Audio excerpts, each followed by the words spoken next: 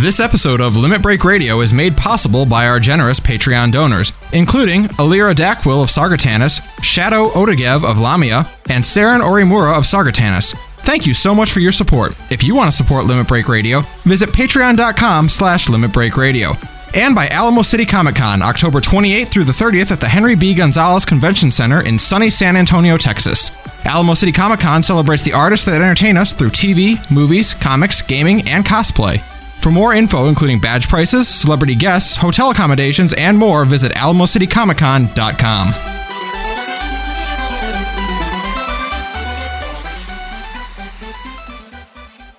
Live from Eorzea. Limit Break Radio. With your hosts, Unhero. You don't want to go to war with me. Juxtaposition. You gotta calm down or I'm gonna have to frag you. Ascalia. We are dealing with someone here who has absolutely no life. And Mika. I am a gorgeous girl with big cans. LimitBreakRadio.com. 5, 4, 3, 2, 1. Welcome to Limit Break Radio, episode number 67.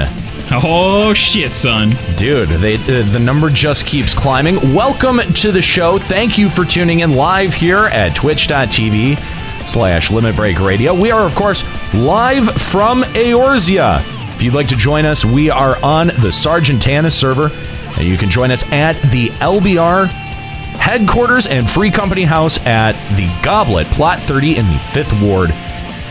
Please join us live each and every single Sunday here on twitch.tv/Limit Break Radio.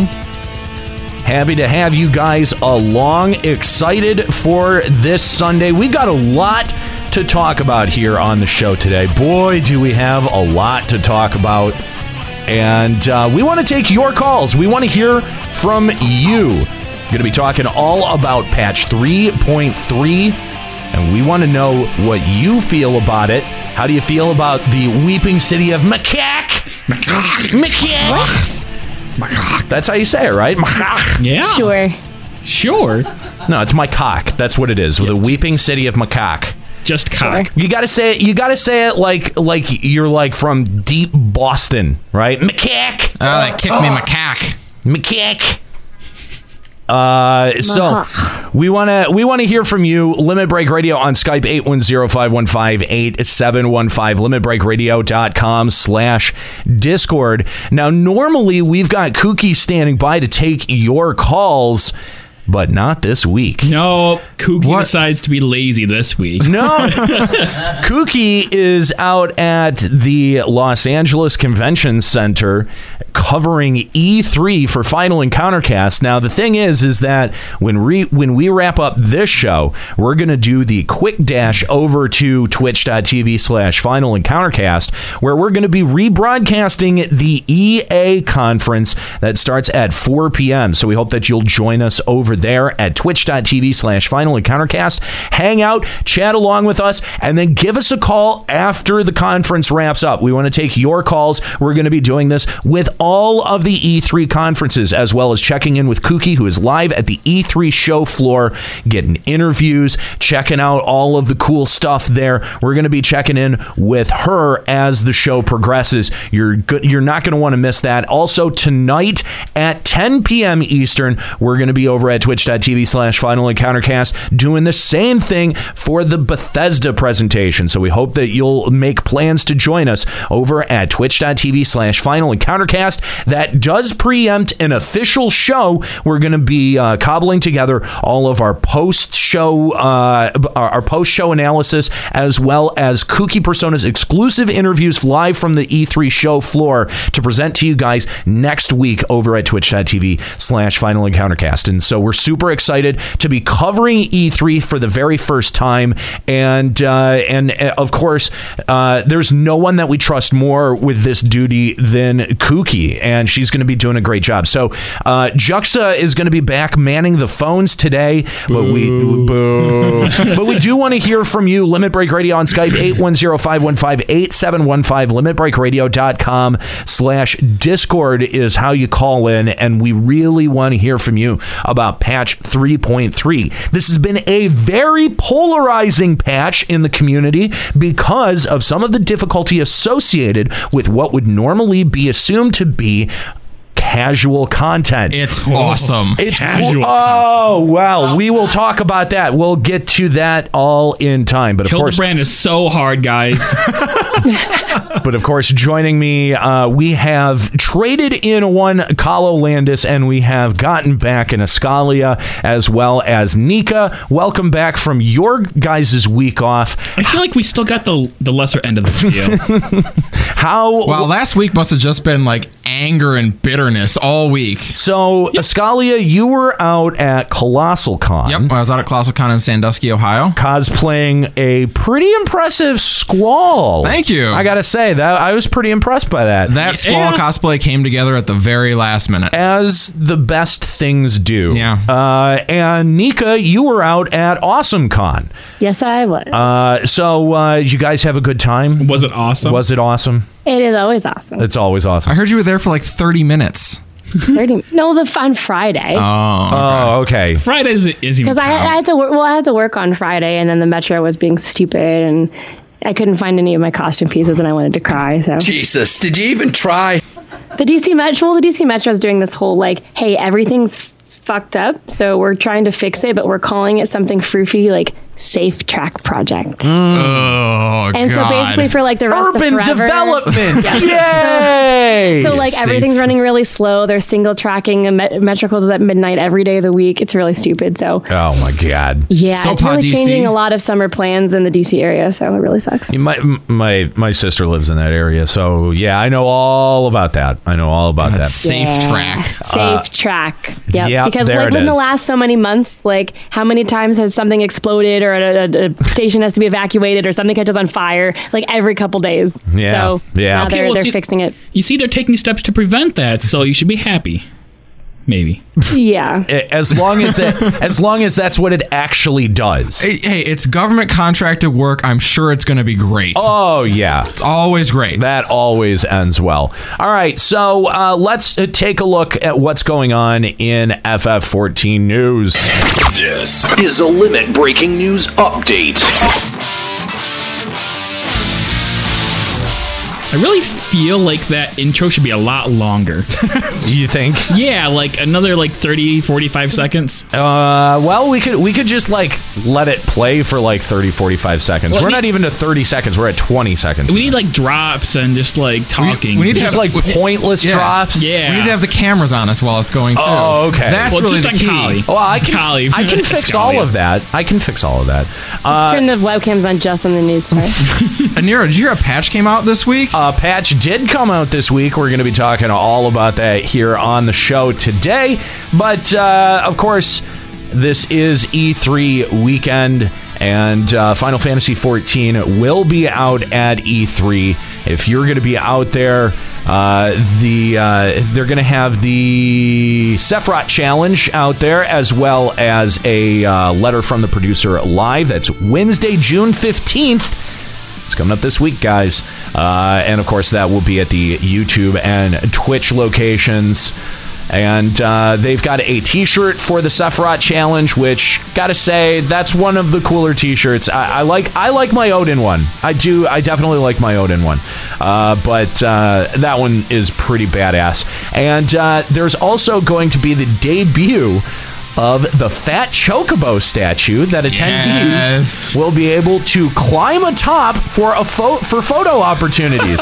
The statue will be placed front and center at the E3 South Hall lobby for attendees to take memorable photos with. After E3, the beloved Fat Chocobo will need to get prepared for his appearance in October. Sounds like that's going to be following us to FanFest. Yes! They need a lot of disinfectant. Yeah. What's the over-under on someone breaking part of the Fat Chocobo statue. I wonder if there's a weight limit. Does Fat Chocobo have... I mean, there's gotta be, right? It's gotta be. I mean, is it like the size of an actual mountain so we get to like ride on it? Or is it like... That's what it sounds like. I said climb atop it, right? Yeah, they did say that. Yeah. But it could mean that it's like the size of a room and you just climb on top of it and like stand on it. Size of a room? But I mean like bigger than an actual... I mean like a huge statue. Bigger, how do they get that? Hang on, let me try to get a sense of size here, Nika. Is it bigger or smaller than a bread box? The size of a room. It could be bigger than like a mountain, like something you just climb on, but that would be very dangerous, I suppose. Oh, well. All I know is that someone's falling and breaking their neck. You've seen the Fat Chocobo? He is the size of a room. Yeah, that's true. That Fat Chocobo is going to get a lot of action. Square Enix also announced probably maybe the second coolest contest, because the Heavensward Music Contest was very, very cool. But I am so into this. They have announced a gear design contest for tank armor. Okay, I'm going to throw out that I feel like the tank armor is the only armor that's ever cool looking, so why wouldn't we design the ones that always suck?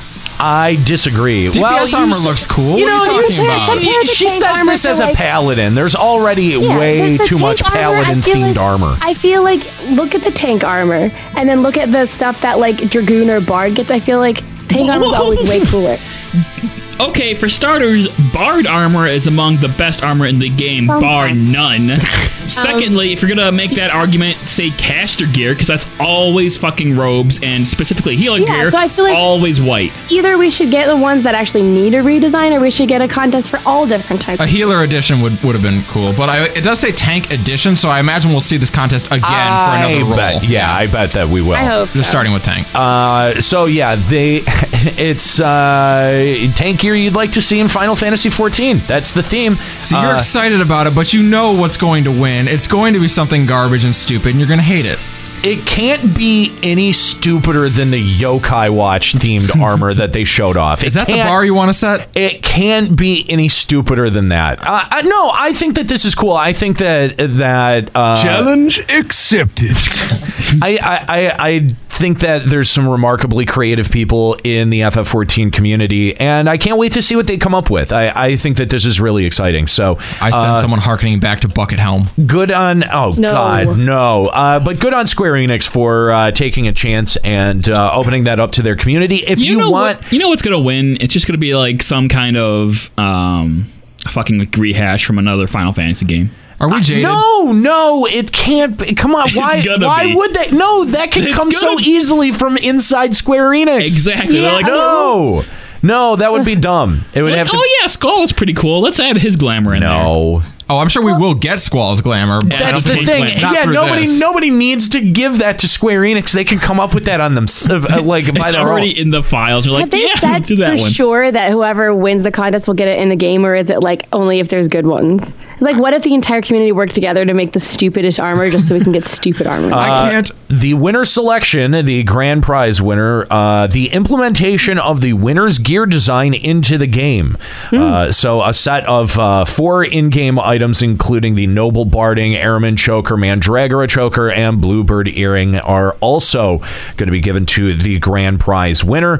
Those are also going to be given to 10 runners up. And if you want details on how to submit an entry, you can check out the Lodestone for details, or a link at our website at limitbreakradio.com. I just think that this is remarkably creative, and I cannot wait to see what comes out of the community, man. I think the community. But when you think about it, the hairstyle contest was cool, and I feel like the ones that won weren't all that cool. Okay, that's fair.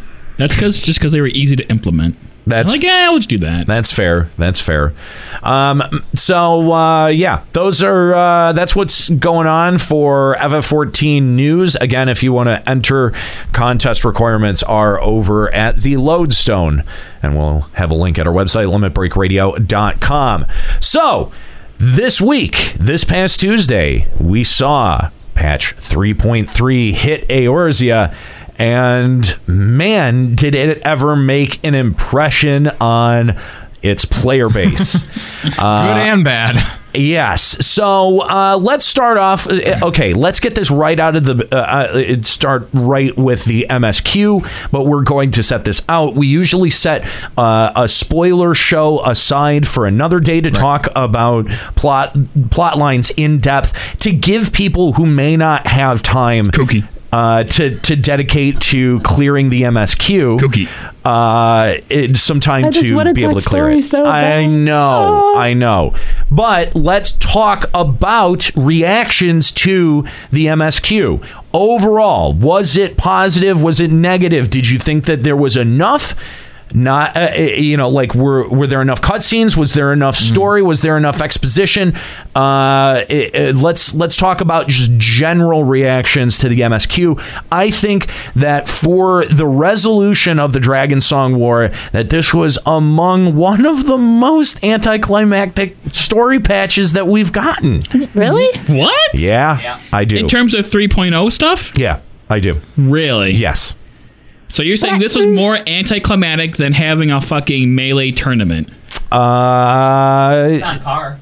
I don't think it's far off. I feel like it doesn't live up to, again, I mean, much like the other patches in 3.0, I feel like it doesn't live up to the legacy that 2.0 I agree in one sense, but I can't say much without spoiling why. But I feel like overall, this really felt like the end of the Dragon Song War. That like you could really feel, okay, it's done.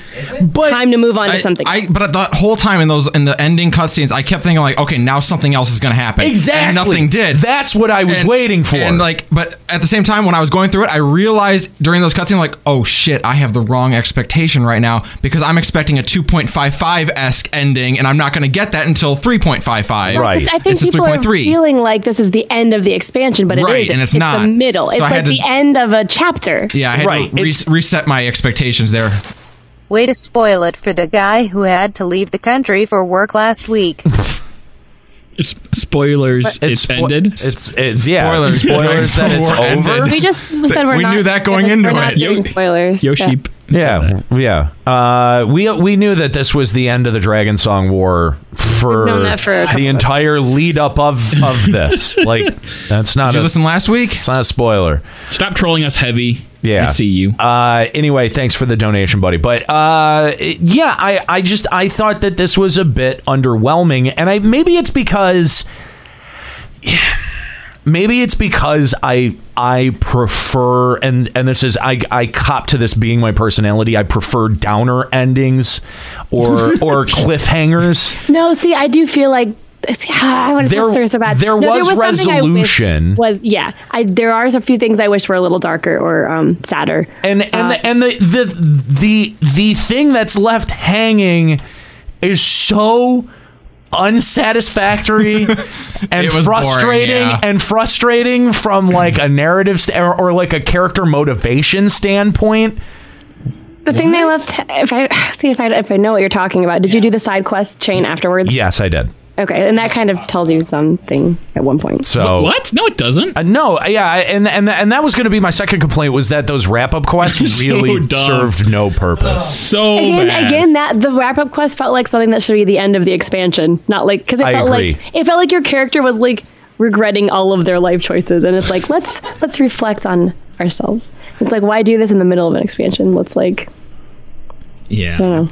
Yeah. It was strange. I enjoyed playing through it, but yeah, at the end of it, at the very end, you're kind of like, all right, now there should be more, and there's not. Yeah, I did sort of feel like that. You know why I think it was kind of rough is because you got that warning, like, oh, make sure you have enough time set aside for these cutscenes, and then it wasn't very long. I'm like, wait, that's the end. Way longer. Yeah, the last time they gave us that warning, like that was an hour-and-a-half movie you basically sat through. Yeah, like I got that warning like right before work, so like an hour and a half before work. So I'm like, all right, you know what? I'm going to not do this, and I'm going to wait. And I think that anticipation kind of... Yeah, so that is one spoiler. When you get to that warning, don't worry. It's not actually that long. It's not actually that long. No, 10 minutes maybe? The quest afterwards takes way longer. Yeah. It's so true. Way longer. But you can pause that at any time because it's actual quest. That is true. It's a chain. Did you say that these cutscenes were going to be longer? Yeah, they did say that the cutscenes would be heftier. They absolutely did. In terms of voice acting, it was, I feel like. And yeah, I definitely think there was a lot of good voice acting. And like after the big battle, there is a pretty good long. I thought the lead up. I don't know, man. I feel like there has been. The lead up cutscene was really good. Yeah, the lead up cutscene was the one I liked. Okay, the battle cutscene was really well animated. Yeah. But I sort of feel like the animation is falling off in other cutscenes, in ancillary cutscenes. Because I used to feel like FF14 was one of the most well animated in terms of like just standing there and having dialogue with someone. Cinematography. Yeah. And I didn't get that with this. In fact, there were too many times where I was like, this very much feels like, you know, like... I don't know. You know how like Oblivion, when they did dialogue, it like really took you out of the whole experience. I really felt like taken out of the experience by some of those moments. Like it was just like, oh, now he's saying something and then the emote happens afterwards. And it's not like part of what a natural character action would be. It's just here's the statement, there's the emote, next scene. And the emotions too often were like really short emotions. Like it'd be like this big paragraph of text and then his whole emotion is like right. And that's it. Just like he lifts his arm one time at the end. Yeah. I've maybe it's just I caught onto the pattern too much, but it's something that's I'm starting to notice. So great. Now I'm going to notice it all the time too. Should we talk right about Weeping City, or should we actually let's talk about Nidhogg since it's there anyway. Yeah, since it's sort of tied. Spoiler: Nidhogg is the enemy. Yeah, it's tied in with the MSQ. You shouldn't. That should not be a huge battle surprise. Was perfect. I loved it. It was every single way. Fun. This has been my favorite storyline fight. Yeah. Period. It was very well designed. The three phases of the fight. The three phases of the fight were very well done. Yeah.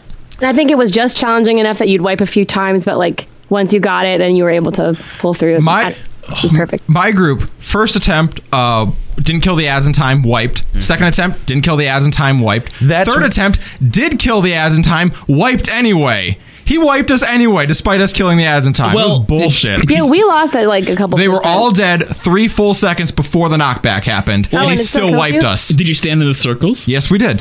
He said, "Fuck you, Dragoon." Yeah, he did. Then fourth fight we won straight up, but like the joke there is that the circles you don't need to stand in them at all. Yeah. just so everyone's on clear. Immediately our party was like, "We'll make sure everyone gets into one of the circles." We're like, "No, that's not. It doesn't matter." All right, my biggest thing with this fight, the biggest like holy shit that was awesome. I'm gonna spoil one of the mechanics. Is when he does Akmorn. Yeah. Oh yeah. Oh my god! Like it's like okay, stand in the thing. Obviously the mechanic, or you see the graphic on the ground. Stand in it. So I run in there. I stand in it. I run out, and then he just keeps going. I'm like, holy shit! Fuck that! I'm sorry. I'm sorry. That screws everyone at least once. Where you're like, all right, there's the explosion and spread out again. No, don't spread out again. That wouldn't have confused you. Just saying. What's that?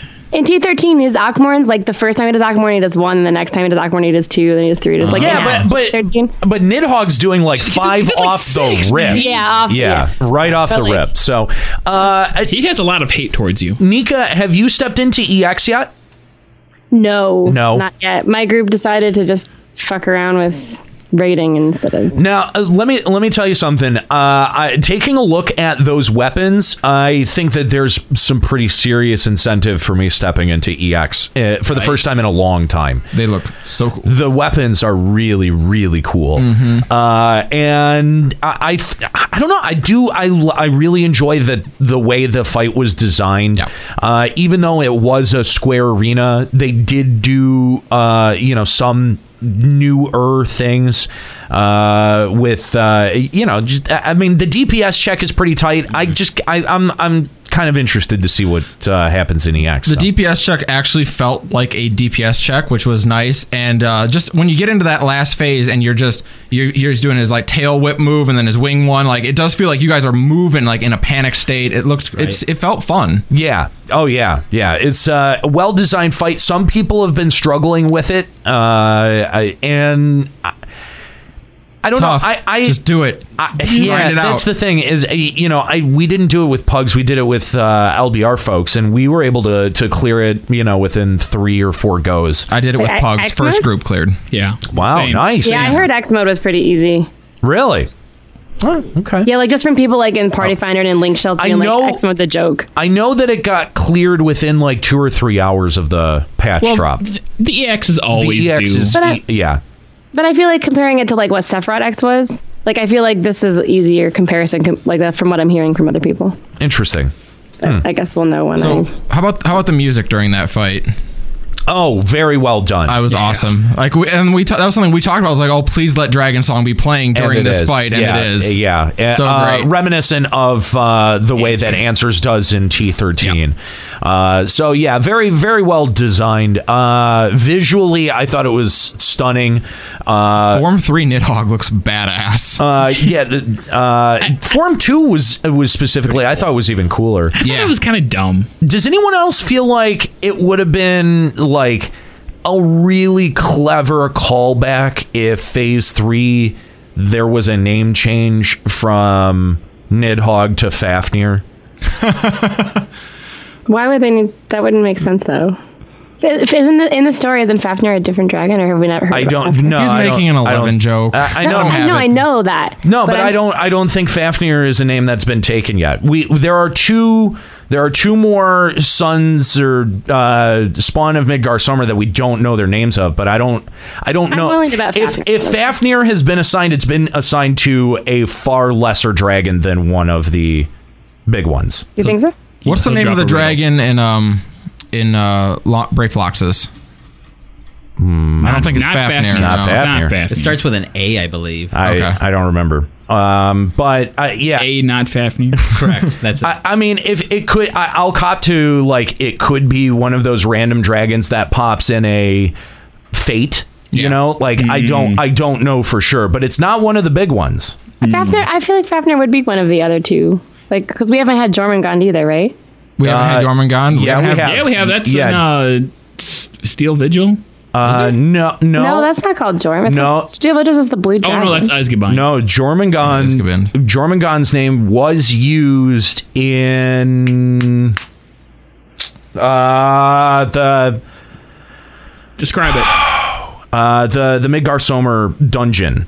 In Keeper of the Lake? Keeper of the Lake. It's just a random trash mob. Yeah, it's a trash mob. It's a trash right. mob. Yeah. Really? Why would they do that? Yeah. You're right. Have they used Vertra? Oh no, I don't think Vertra has been used. That's one. And I don't think we haven't seen Tiamat yet, have we? Yes, we have. Yes, we have. That was Tiamat's the one that's chained up in Azaslaw. Oh yeah. Okay. Yeah. Tiamat was the wife of Bahamut, right? Yes. Yep. And she was tricked into bringing him back as a primal. That's right. So, all right, visually very well done. Okay, here's the only thing that I'm a little bit bummed out about the Nidhogg fight is that the damage on the bridge does not stay there in the overworld. Does it not? No, it doesn't. Oh. After the fight is cleared, it should. Yeah. Oh, my stonemason work is really good. We're really good workers. They're really good. That's what Square-Enix says. No, they're just they're lazy. Yeah, I think that's what it is. I think that would have been a nice environmental touch, but and the thing is that the place where you go to wrap up, where you go through all of the Dragon Song remembrances, the final place is like you get a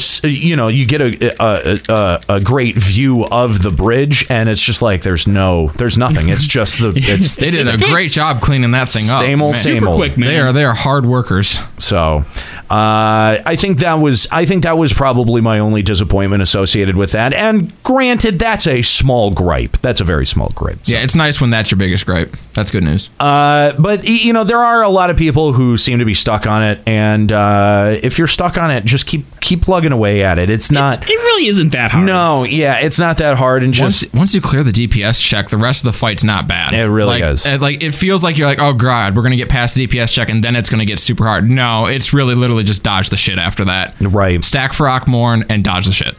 Yep, pretty much. So again, if you'd like to call Limit Break Radio on Skype, 810-515-8715, limitbreakradio.com/Discord. If you'd like to chime in on any of 3.3, whether you're enjoying it, whether you're not enjoying it, let us know. We want to hear from you. So let's talk about the Weeping City of Mhcah. Because there you go. Or cock. Because this is, I think, the thing that I was most excited about for patch 3.3, and it did not disappoint. No, it's awesome. Yeah. First of all, in terms of like environmental design, wow. Is this an impressive? It's pretty impressive. Best one yet. Absolutely. I mean, starting off in the marsh, because that's pretty much like that's the body of water. That river is what ends up leading into the Silver Tear Falls. That's the body of water that fills Silver Tear Falls and the Keeper of the Lake, all of that water. And so, what is it? The Yafin Saltmoor is basically just northwest of where Mordona is. And working your way through it, through the ruins, as you're working your way towards the pyramid, just beautifully designed ruins, some very cool, not interactive environments, but animated environments. It's just so varied as you go through it, and I think that was really, really good. I totally agree, because the way that it starts just out in sort of marshland, and then very quickly moves to ruins, and then you move through ruins into the pyramid, and then you get that distinctly void arc sort of design, and then you get to Ozma, and it's like mind shattering. It's amazing how well the first time that we did Ozma, first of all, my frame rate went to shit walking in there. It was like my computer was like, hang on, I got this. Wait, no, I don't got it. Okay, I got it. Then we started fighting Ozma, and it's like, okay, hold on, hang on, I got it. Then Ozma changed forms, and then it's like, I don't got it. And Ozma completely disappeared, and I wiped the raid. Nero's computer is like, hey, you said you were playing 14. It really is a gorgeous fight, and the way that they use the second zone in Ozma, brilliant. It's sort of like if you think of Cerberus in World of Darkness. It's like that mechanic, except everyone gets sucked in. And the second zone that they have is gorgeous. The other Ozma that they have that you have to fight in there is... you can see through it. It's so cool. It's so cool. And then just the whole battlefield, it's not a square, it's not a circle, it's a donut. It's a donut. It's a donut. And we saw a couple of different takes on battlefields in this expansion, or in this patch. The race auger fight. The very different. Sorkai, we're gonna get there. Cool your tits. Okay? I know. Quit jumping. I know. I'm just saying. Quit jumping ahead of me. Jeez. Good God. And the best part about Ozma is that it's a donut fight, but then also the environment changes. Granted, 3 squares and then I don't know, what is it? And it changes a couple of times though. It's not so static. It's less boring that way. But and that's the thing, is that the fight itself is dynamic. The fact that you're reacting to Ozma's shape changes and phase changes, and that they're random, they don't come in any specific order, is a brilliant design on Square Enix's it was funny. We wiped 3 times, and it was always the same order the first 3 times, and the 4th time when we actually cleared it, we're like all preparing for the triangle, and then it turns into the cube, and we're like, what the fuck? You can't. This is not what happened the first 3 times. You can't pre-move for it, which is great, but it also gives you just enough time to be able to react to it. So it's not razor thin mechanics, but it's it is tighter mechanics than most people are used to if you're only used to running dungeons or only just ever running Void Ark. We've talked about how using RNG can keep things fresh and make fights more fun. This is a great example of it. I totally agree. And then we have the final boss fight that is I don't remember her name. Califistria or whatever? Califistria, is that Something it? like that. The hairdresser, wasn't it? Whatever it is. The hairdresser. Now what I find interesting about this fight is not the actual fight itself, but we had talked about them, the three statues. They look like statues. They're chained up kind of in the corner. Mm-hmm. I don't think they're statues. They when we were looking at them on stream, either it was Kahlo or someone in the chat had mentioned that they kind of look a little bit like some of the icons, larger inhabitants of the Crystal Tower. Oh yeah. So possibly Alligans? I mean, Zand is way bigger than us, and I see that's the thing. That's what I'm very curious about that, because they look a little bit like not Zand, but what was the Amon? Not Amon, the one before that. Oh, the monk. The one where you got to jump platforms. Yeah, that douche. That guy. He doesn't have a real name. He does. Well, can you pronounce it? It's like G's and Z's and L's and... I don't remember what it is. Maybe an E. Are you sure about that? Something like that. Okay. Anyway, but they resemble some of the models used in Crystal Tower. So I mean, I'm very curious about what that's going to end up. Like what the story is there. If we're ever even going to find out. Probably not.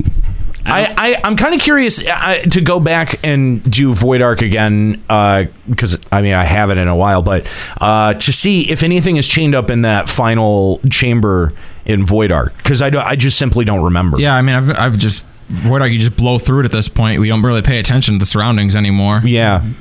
That would be interesting if they have like high Allagan stuff there and it's showing a bigger connection between the Allagan and the Mhcah. It would be interesting. So, also talking about Mhcah story, guys. What did you guys think of the story? Now, again, we're trying to keep it mostly spoiler-free, but there's not a ton of spoilers that are associated with this one. I thought it was weak. Yeah, definitely. I feel like they built up that red chick as like a super badass, and then again she becomes a damsel, and that bothers me. Yeah, totally. That bothers me. Yeah. You're absolutely right. She was so intimidating and scary the first go around, and this time she's like a nothing. She's nothing. Yeah, nothing like she was in the thing in the past. Yeah, in the last like she needs rescuing. I'm like, what is the point of her character then? Yeah, and no, there was absolutely no progression in like the Void story portion of it. It really only focused on rescuing Boobs McGee. Yeah, it wasn't nearly what Crystal Tower was or Circus Tower was to that storyline. Man, this is like basically what happened in the first tier of the raid of fucking Alexander. Like how basically nothing happened. Nothing happened in Void Ark 2. Yeah. I'm sort of concerned that, because Crystal Tower's story was so good and actually gave us, a lot of exposition on the world. And granted, they took us to a really cool location in this one, but I feel like we didn't get as much exposition about Eorzea as even we did with the Crystal Tower storyline, and I'm sort of concerned that some of the narrative qualities have started to fall off, given especially Alexander and now the continuation of Void Ark. Especially considering like all the opportunity they had, because considering we went to the Weeping City of Mhcah, whatever place it was, what was it called? Mhcah? No, what?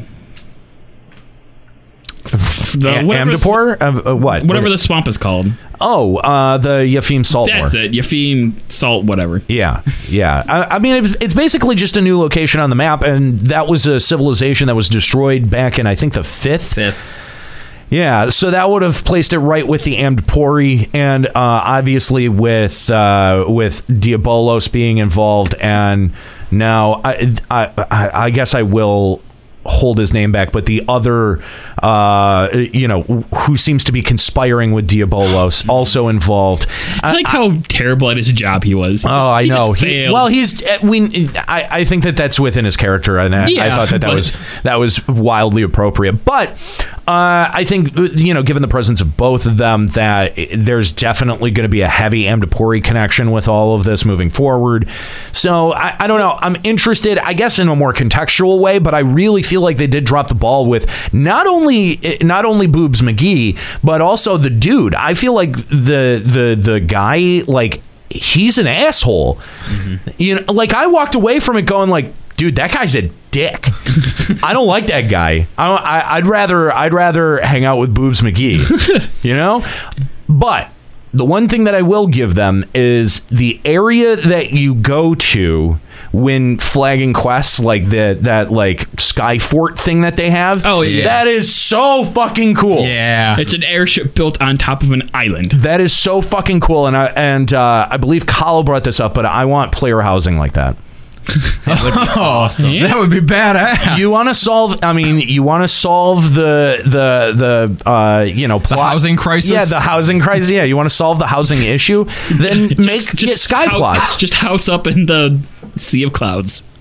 Make it an instanced area. Yeah, that'd just be like. I think it'd be cool if you could eventually turn your airship into a house. Isn't that what they did in WildStar? I don't remember. It's just have housing. Does anyone care? Did anyone care about that game ever? People love the housing in that game. So. Whatever. If you're gonna love something, if it's housing, your game has a problem. Even the item that they found in that dungeon. No, it's a MacGuffin. It is. They didn't do much with it. I actually thought it was really cool how the last boss, Califistri or whatever, was basically using the MacGuffin against us, and then we beat her, and then we take it. And we take it. Yeah. I thought that was actually really cool, because that never happens in dungeons where the bad guy is guarding something. But if I was a bad guy and I was guarding something, I would use the something I'm guarding to help me protect the something. Fair enough. Mm-hmm. If it has power, why not use it? Right? Yeah. Good point. It is weird to have a patch come like this and kind of on all fronts, the story's kind of the weaker side of it. That's not FF14. It is strange specifically for FF14. Right. Usually it's the gameplay is but the story is great. Yeah. This time the gameplay, almost on all accounts, is really good. But it's following in the footsteps of everything that's happened in this patch. In this whole cycle, like I've been saying, everything's falling flat. I don't want to say that that's 100% objectively true, but we're getting close to it. I don't want to agree with the intern. Yeah. So I'm gonna say that was my idea. It was your idea. Good job. All right. So let's talk about the difficulty of Mhcah. You mean the difficulty of Ozma? Not just Ozma. The fight first before boss. it. No, the first. I haven't. The only ones we wiped on were Ozma and the final boss. The other ones were easy peasy. No, I've had parties wipe on the second boss. I've wiped on every single boss twice to 4 times, but I don't think I've ever wiped on the first one. I don't think I've ever wiped on the spider. I think I wiped one. Well, did I wipe on the boss? Some parties don't understand that one whole party has to go down underneath to help everybody else out that's fallen, and that's where we usually wipe. Right. I don't know. When I did it, we set up right up front, party A, you're falling down, and I don't know what goes on down there, to be honest. So I thought it chose which party fell down. They have a huge dance party down there. You're missing No, out, it doesn't choose. You've got to kill an ad, and the ad opens up a hole. Yeah. And then because I'm pretty sure my party fell and we didn't do anything. We just fell. Maybe it does choose. Really? I don't know.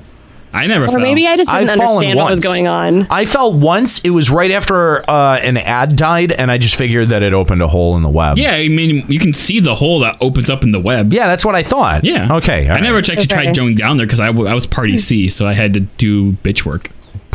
I didn't get to do the kill ads. Walk into balls, right? Walk into balls. Okay, I'm having a problem with this because Square-Enix is training me to walk into orbs all the time now, and at some point there's going to be a mechanic where I'm not supposed to walk into this orb, and I'm going to walk face first into this fucking orb, and I'm going to wipe the raid. Yeah, you are. Yeah. It's setting up a player expectation and then subverting it. I mean, that is smart game design. So, not for Juxta. He's not happy about it. Look at that face. He's pissed. He doesn't like getting balls smacked in his face. Not if he doesn't get any payoff for it anyway. I just walk into the balls.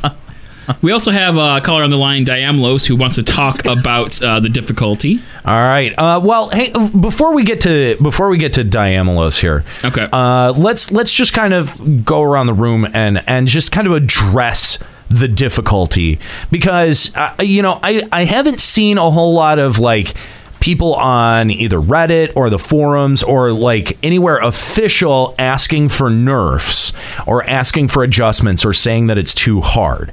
There aren't many of those posts, and there are some though. There are some of them. They're very quickly being shouted down. There's always going to be some of them. Mm-hmm. But here's the thing, okay?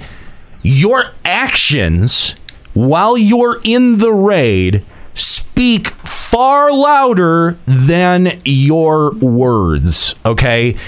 Any amount of bitching that people are or aren't doing does not change the fact that there are a significant amount of people who are going in with either A, expectations set way too high for Weeping City, or B, are just being total fucking assholes.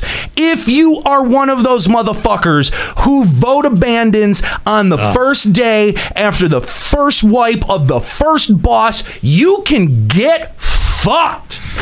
Get fucked, son. If you don't like it, take your 30-minute lockout like a man, go do something else, and come back and re-queue. I am so sick of seeing the goddamn vote abandon sign when there is 94 minutes still left on the clock, and this content is less than 7 days old.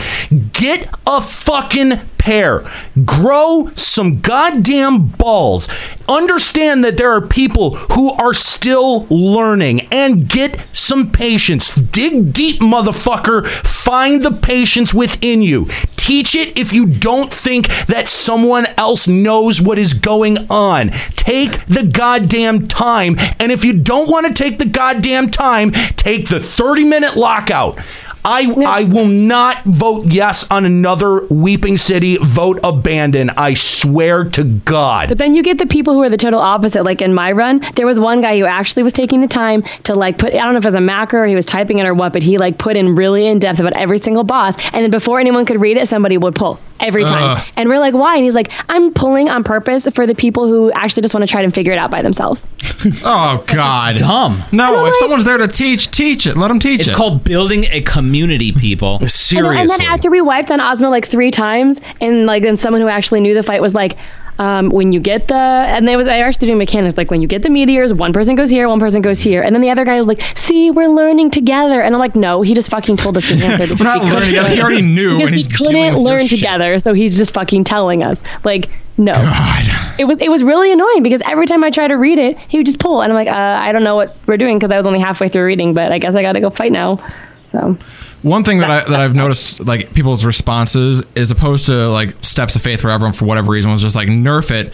People come out of this, are like, well, that was tough. All right, that was good. And that's the thing. Okay, there's gonna be first of all, I have no angry words for Square-Enix. Square-Enix, you are completely off the hook when it comes to the difficulty that you implemented with 3.3. It's not often that happens, okay? But you are completely off the hook. Now, if you change it, I will have words for you. But eat my dick. And they may be somewhere along those lines. But the thing is that it is a very, very well-tuned fight, and I think as long as you hold to it, Square Enix, as long as you hold to it, in the end, you will see the community start to get better at fights that are more difficult. I think that this is a great way to start getting people to look at raiding again, because there is a significant amount of communication that you have to do, at least for the first 2 or 3 weeks,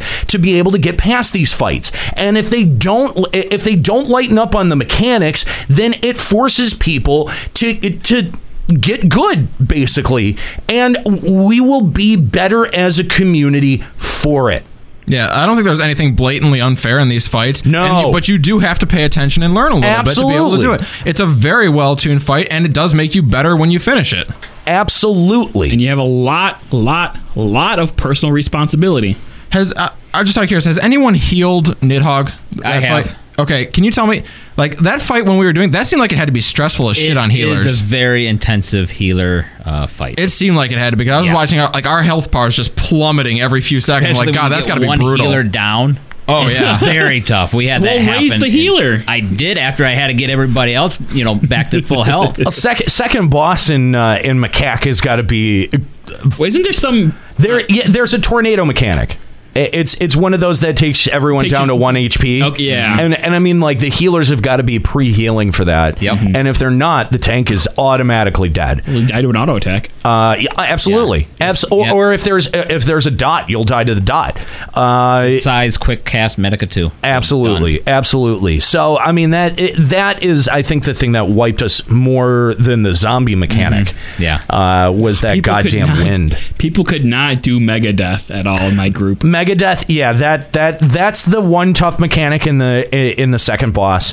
First one's pretty straightforward. I don't think that there is, unless you just have a party that doesn't kill on the bottom floor.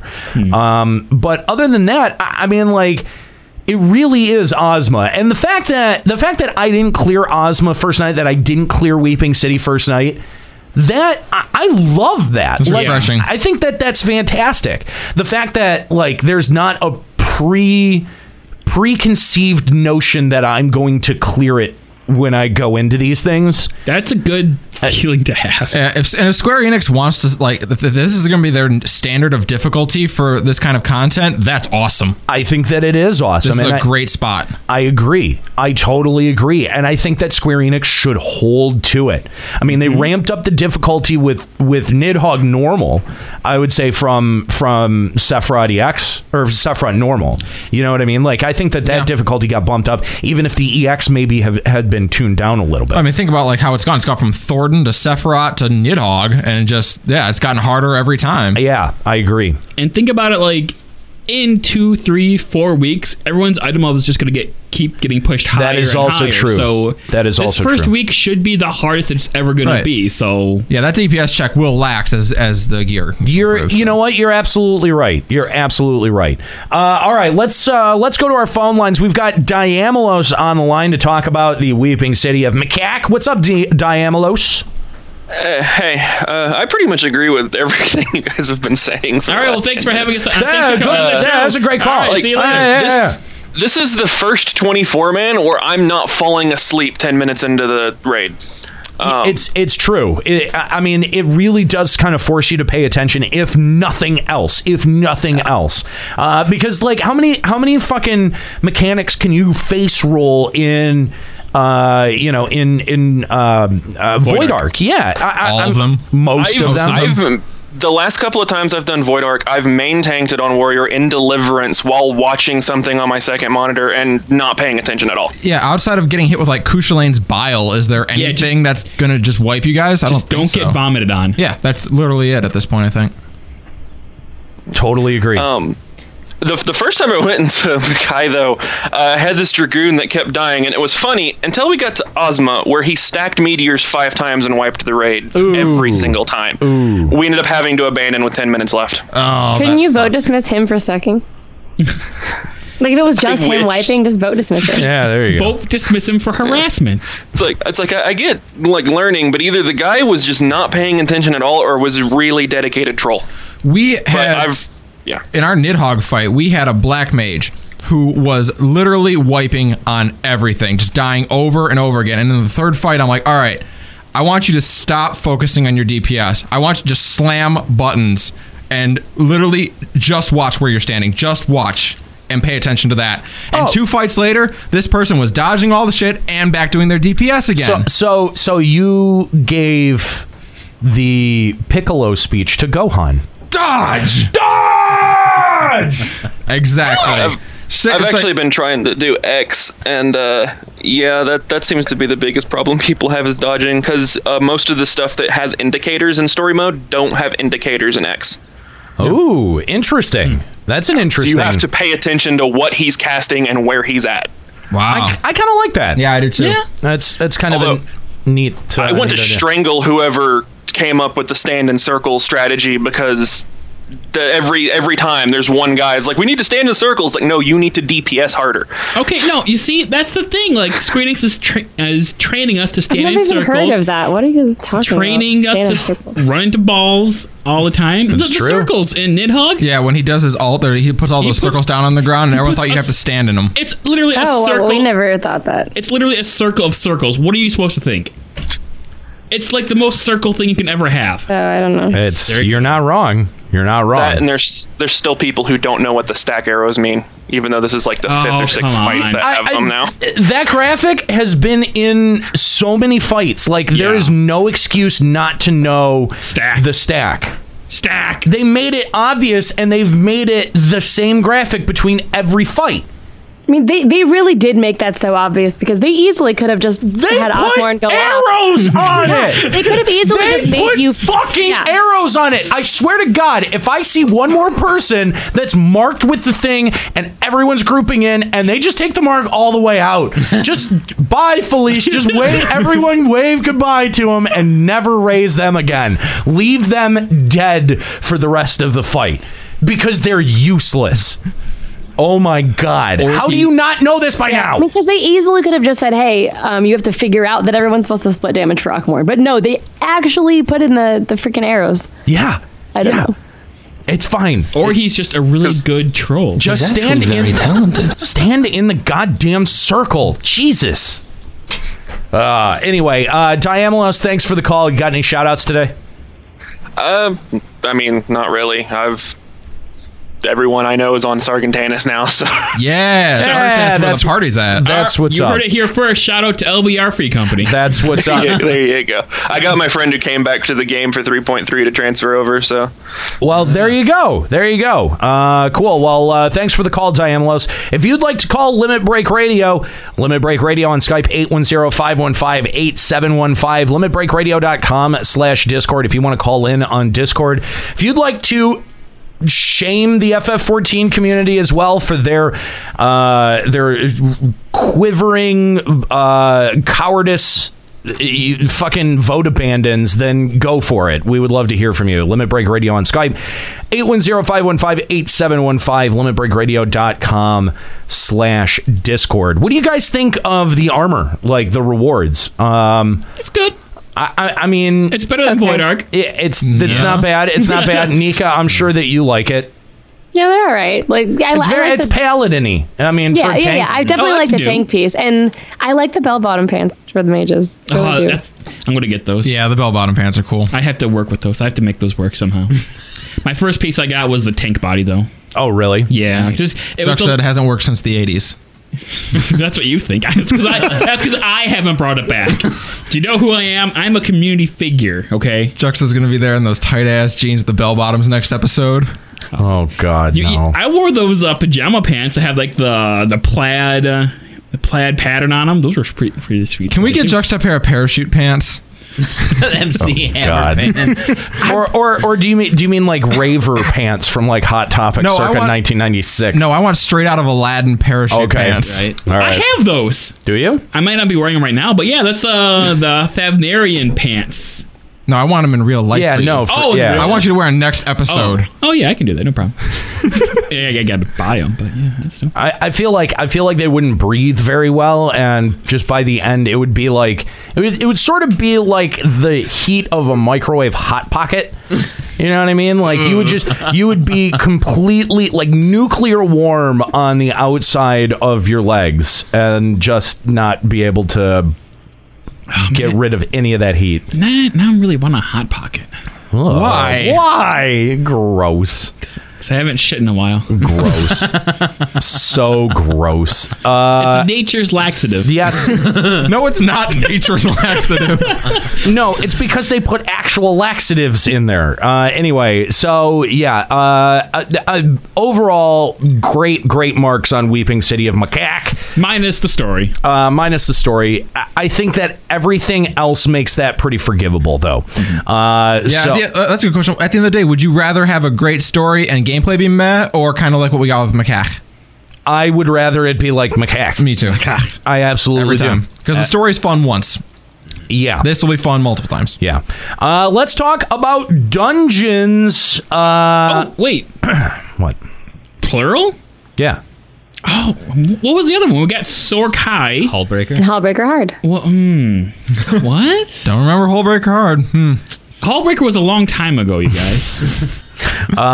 Okay, so let's start off with obviously the more interesting one, Sorkai. What did you guys end up thinking of this dungeon? It was exactly as I predicted. It was a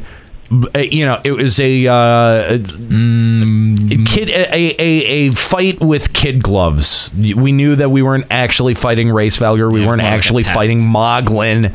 It was it was a you test. are actually fighting them, though. Not really. No, you're not. Yeah, you are. You don't kill them. You're not fighting to kill, but you're actually fighting them. They're not like ghosts of them or something. It's actually them. Yeah, no, it's actually them, but you're not. It's They're sort not of like fighting for real. Do you think they're going whole hog? Probably not. Yeah, like maybe Moglin was. I don't know. He's not very Moglin smart. was pretty pissed afterwards when we beat him. I want to kill Moglin and mount his head in our studio. I'm pretty sure if we killed Moglin, we would never be allowed in the Sea of Clouds ever again. Actually, we could probably do that. I'll work on that. Who's going to stop us from entering the Sea of Clouds if we kill him? Bring it on. We're ready. We're gonna do them all by baby Moogles. I did enjoy getting to hear Good King Moggle's music again. I like that they used that. Yeah. Like it wasn't the same. It's kind of remixed of it. It was. I think it's the same music that now plays when you go to the Moogle encampment. Is it in Sea of Clouds? Yeah, it's not Moogle Mog song, but it's definitely. But it's like themed. It's like the Moogle Mog song with instruments in the background. Right. Yeah. I enjoyed it. I thought it was good. So yeah, Sorkai, I did like the fight against Hraesvelgr because they changed up the arena. So interesting. Except, did they? Didn't they? No, they don't, dude. Like, it was so funny. We were just standing there, and then all of a sudden, Surin just is falling to his doom, like 80% left in the battle, and we're like, bye. Like, wait, you can fall off those? Yes, you can. Oh. Yeah, well, you can't fall off them, but you can blast onto a platform that isn't there. If you're on a no, he was standing on the platform that was about to fall, and when it fell, he fell with it. I actually he didn't get off in time. I actually did not know that you could fall. But here's the thing, though. And he couldn't come back, and the thing is, though, is it was easy enough that we could complete the last 80% without the top DPS. So, you know. It wasn't a hard fight. Can anyone explain to me how that arena is literally any different from the Kraken? It's the same fight as the Kraken, just with more platforms, and the platforms disappear. Correct. Yeah, that's different. I mean, it's tiny. It's a little different. It's riskier because you can fall. Yeah. I liked that there was the danger of falling if you were dumb, I guess. Or Surin. You have to be intensely dumb, I think. He's like, I thought I was just going to take some damage. And I'm like, well, why? Because the thing is that it's hard to kind of position. Basically, Hraesvelgr will follow the tank based on wherever you are. And like, he'll still kind of stand wherever is easiest for him to hit the tank. So it's possible that he's not in a very good spot for melee to hit. So Surin was like, well, I'll just take some... so he's like, I'll just take some damage from this AoE if it means I can stay here and keep hitting. Little did he know... #stop the Moogle hate, Kupo. No, we will never stop the Moogle hate. That's never going to happen. That is a font that will never exhaust. Okay, little did he know that the platform was going to fall and he was going to die. So I have a question, Nico. Was that like before like any of the platforms got destroyed? He fell off the very first platform. Okay, that's more acceptable. That's fair. Yeah, but I mean, if you didn't... But still, there was an AoE bubble, or like an AoE like rectangle, and he purposefully stood in it because he said, I would rather take damage and get DPS off because I can't hit him anywhere else. Well, yeah. You know what? That's the Kahlo and Juxa school of thought. You know, do your DPS, healers can heal. Nice. You guys are the worst. For obvious reasons, that doesn't work in this fight. But yeah, no, it's basically the same boss as Hullbreaker, but just it's different. Maybe just I don't know. A little different. The difference. This was fun. I didn't care for the boss in Hullbreaker. I agree. I agree. Hraesvelgr was fun. Hraesvelgr is a lot more fun than the Kraken, but it is the same arena type. Same arena type, but they've definitely improved on it. It was definitely, it was improved for sure. I feel like calling this like the same or similar to the Kraken fight is kind of disingenuous, just because of like just the jumping between platforms thing.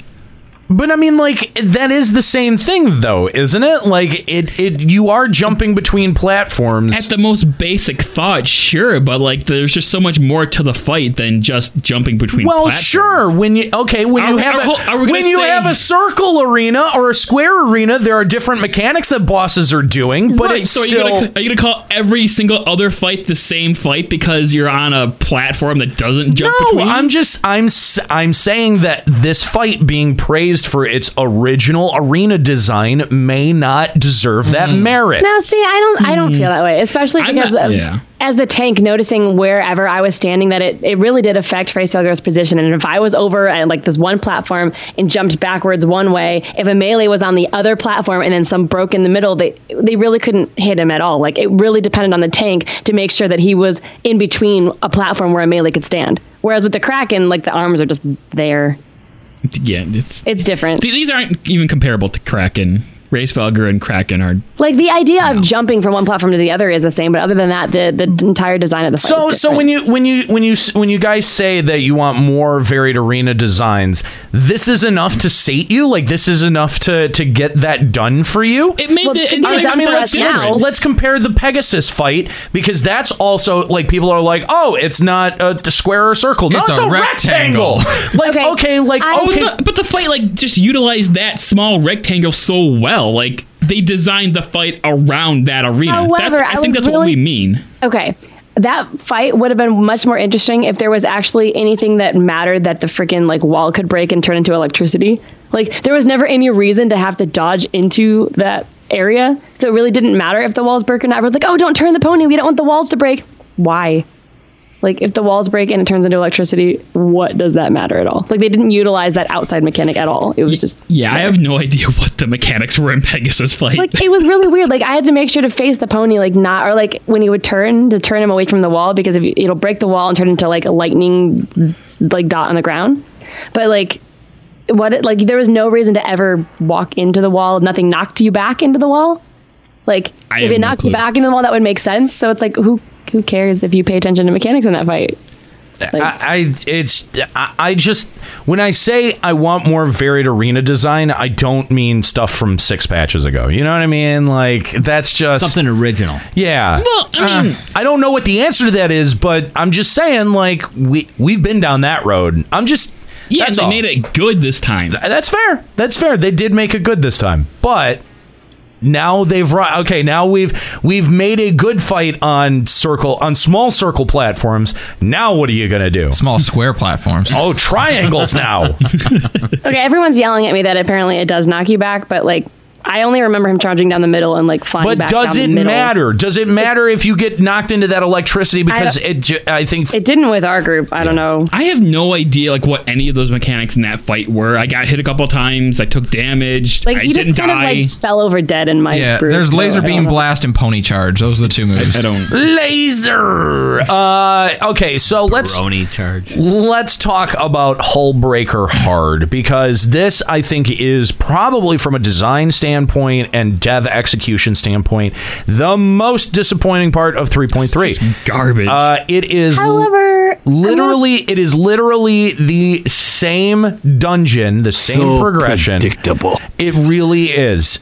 They change nothing. That's not true. That's not true. You guys suck. Okay. Shameful. No. I was playing it in the same room with Surin and our scholar from our static. All 3 of us were sitting in the same room and comparing the original dungeon to this one. And it was actually not as easy to tell, because there was a lot of the trees and the things were changed. There was actually a couple different paths that were different. They removed the trees. You actually had to jump down into like the next area. We're like, oh, hang on here instead of going this way. When you compare that up against like Copperbell versus Copperbell Hard, or Hawk Manor versus Hawk Manor Hard, even Pharaoh Sirius. Okay, Hawk Manor and Hawk Manor Hard are the exact same dungeon. You turn left instead of right. Don't even tell me that that's a different dungeon. You go you start by going up the stairs as opposed to starting on the first floor. Yeah, it's the same structure. The same dungeon though. Well, how about like Karn? Karn Hard was very different, right? Karn actually was a lot different. Karn, well, They had built Karn with the idea that you could take multiple paths, and then it didn't end up executing that. They put the original Karn in, and they put that second path in a little bit later. But Copperbell, I think, is a great example of a dungeon that changed a lot. Like, the path in that changed significantly, and the changes were pretty cool. And Copperbell? Yeah. The path was basically the same, wasn't it? No. It was the same at first, and then you go a different way. Yeah. Up to the first boss, it's the same, That right? whole bridge boss, you can't access that. That's right. The arena that you start in just before the boss line is the boss room from the first Copperbell, and then that whole section is a little bit different. Right, but once you get past that boss, it's like you're right back on the same path.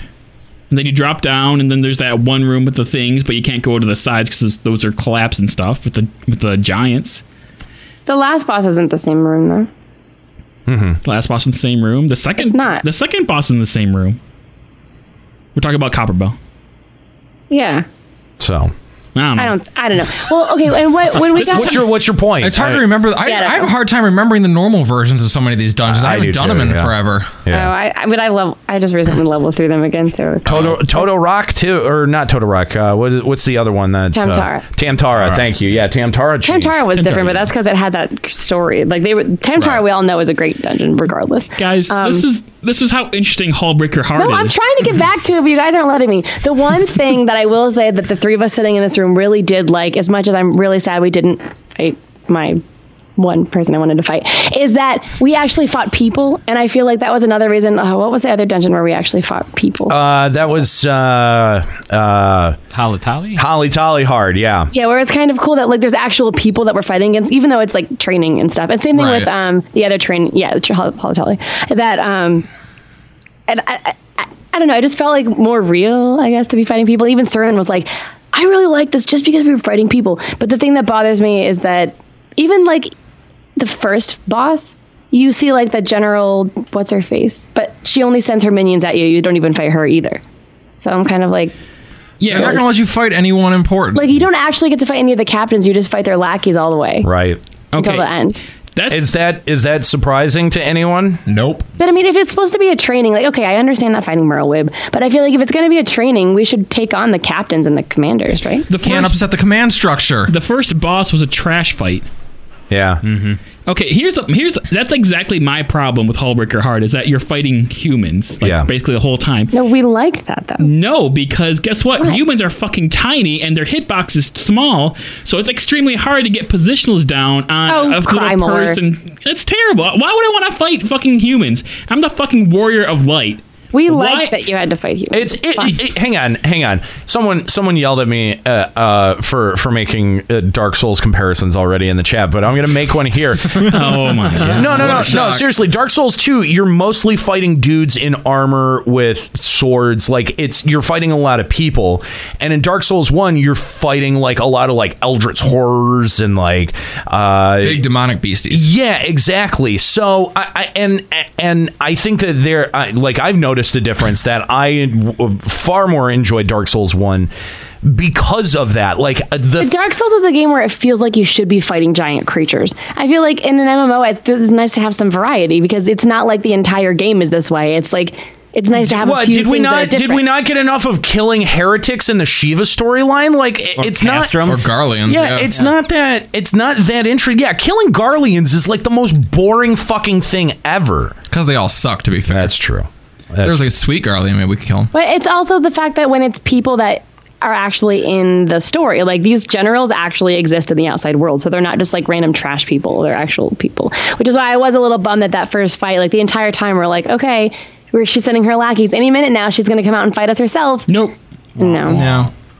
Yeah. It's a Although wet I will fart. say that when you beat the last boss and you go up to Merlwyb, she has a little bubble that says, "Not bad. Maybe someday soon you'll get to raise your sword against." How did I know that you would latch right onto that? She said, "Someday soon you'll get to raise your sword against me." Right. She said, "Soon we will get to fight her." Maybe it's a red herring for when all three leaders betray us and we have to kill them all. That would be so good. No. I would love to kill. I'd lose my mind. I'd be so happy. That would be great. Put their head on a mantle.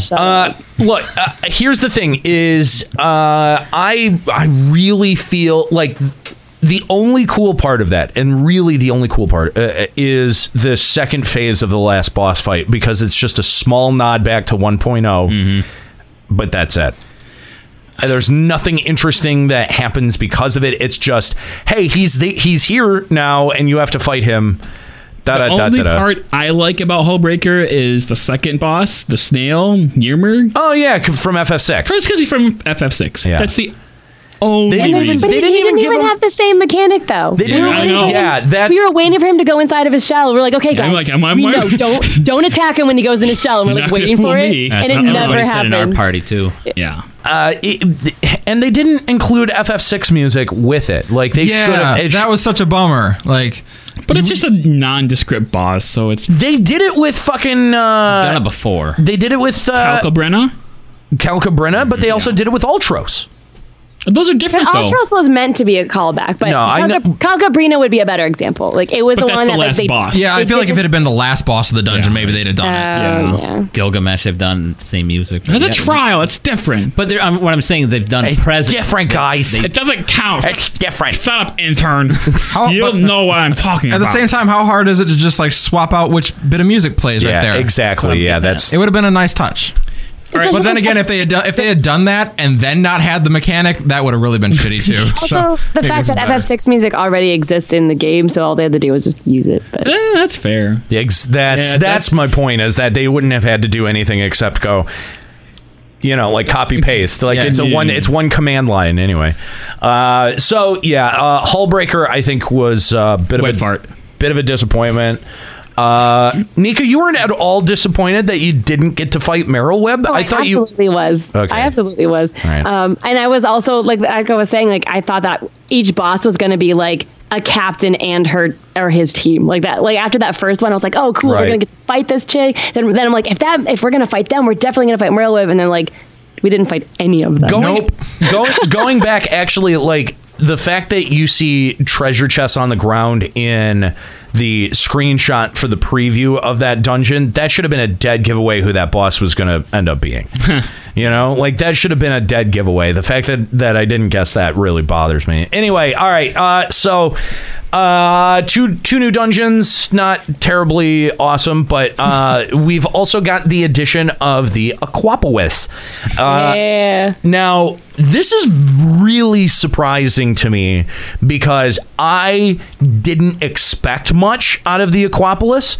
But Aquapowith? I've been doing like nothing but farming maps the last few days. I love it. I am shocked how fun it is. I love the Aquapolis. It's so tense. Oh my god. It's actually such a fun event, and it's like, yeah, that RNG element of, and also the sound effect that they use, like when you're opening the door, like it's like a third grade classroom when someone did something wrong. They're like, oh,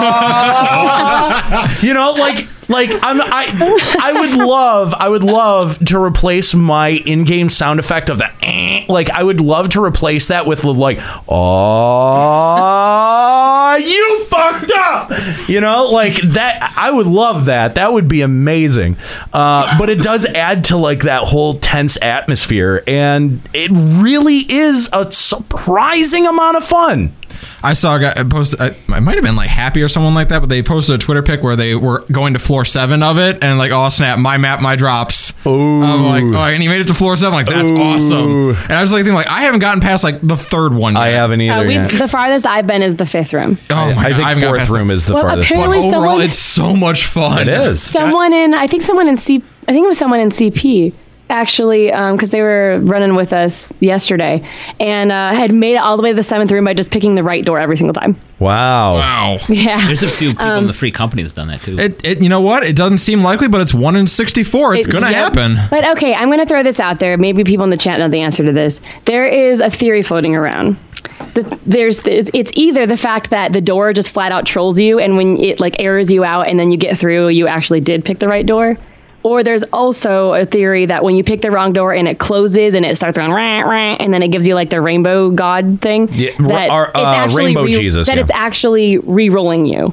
Like you have a slight chance that you picked the wrong door, but there's like a 1% chance that it could re-roll you and you get through. That's interesting. Yeah. But that's just a theory. I have no idea if that's true or if it's just flat out trolling. Oh, come on. I don't know. Because actually there's 3 steps. There's like, it can just flat out open for you when you click it. Right. It can fall down and then open, or it can fall down again and error at you and then Rainbow Jesus. Right. So there's like 2 or 3 different steps. So it's either re-rolling you with like, there's a slight chance each time it closes that you can actually go through it, or that it's just flat out trolling you. What's the best stuff that you guys have gotten out of it so far?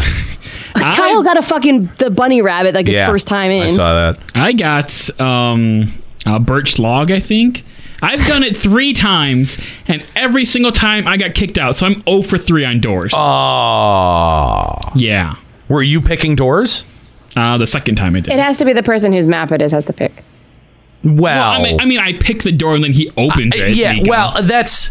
Come on. There's this little thing called peer pressure, Nika. I don't know if you've heard of it before. We have a lot of it. When you have 7 people on one side of the room and the party leaders on the other side, okay, that's a pretty clear signal. We know, that's it's a clear signal for a Nero to pick the one with one guy. That's like you get the "you fucked up" chant after that. You know, that one's solely on you.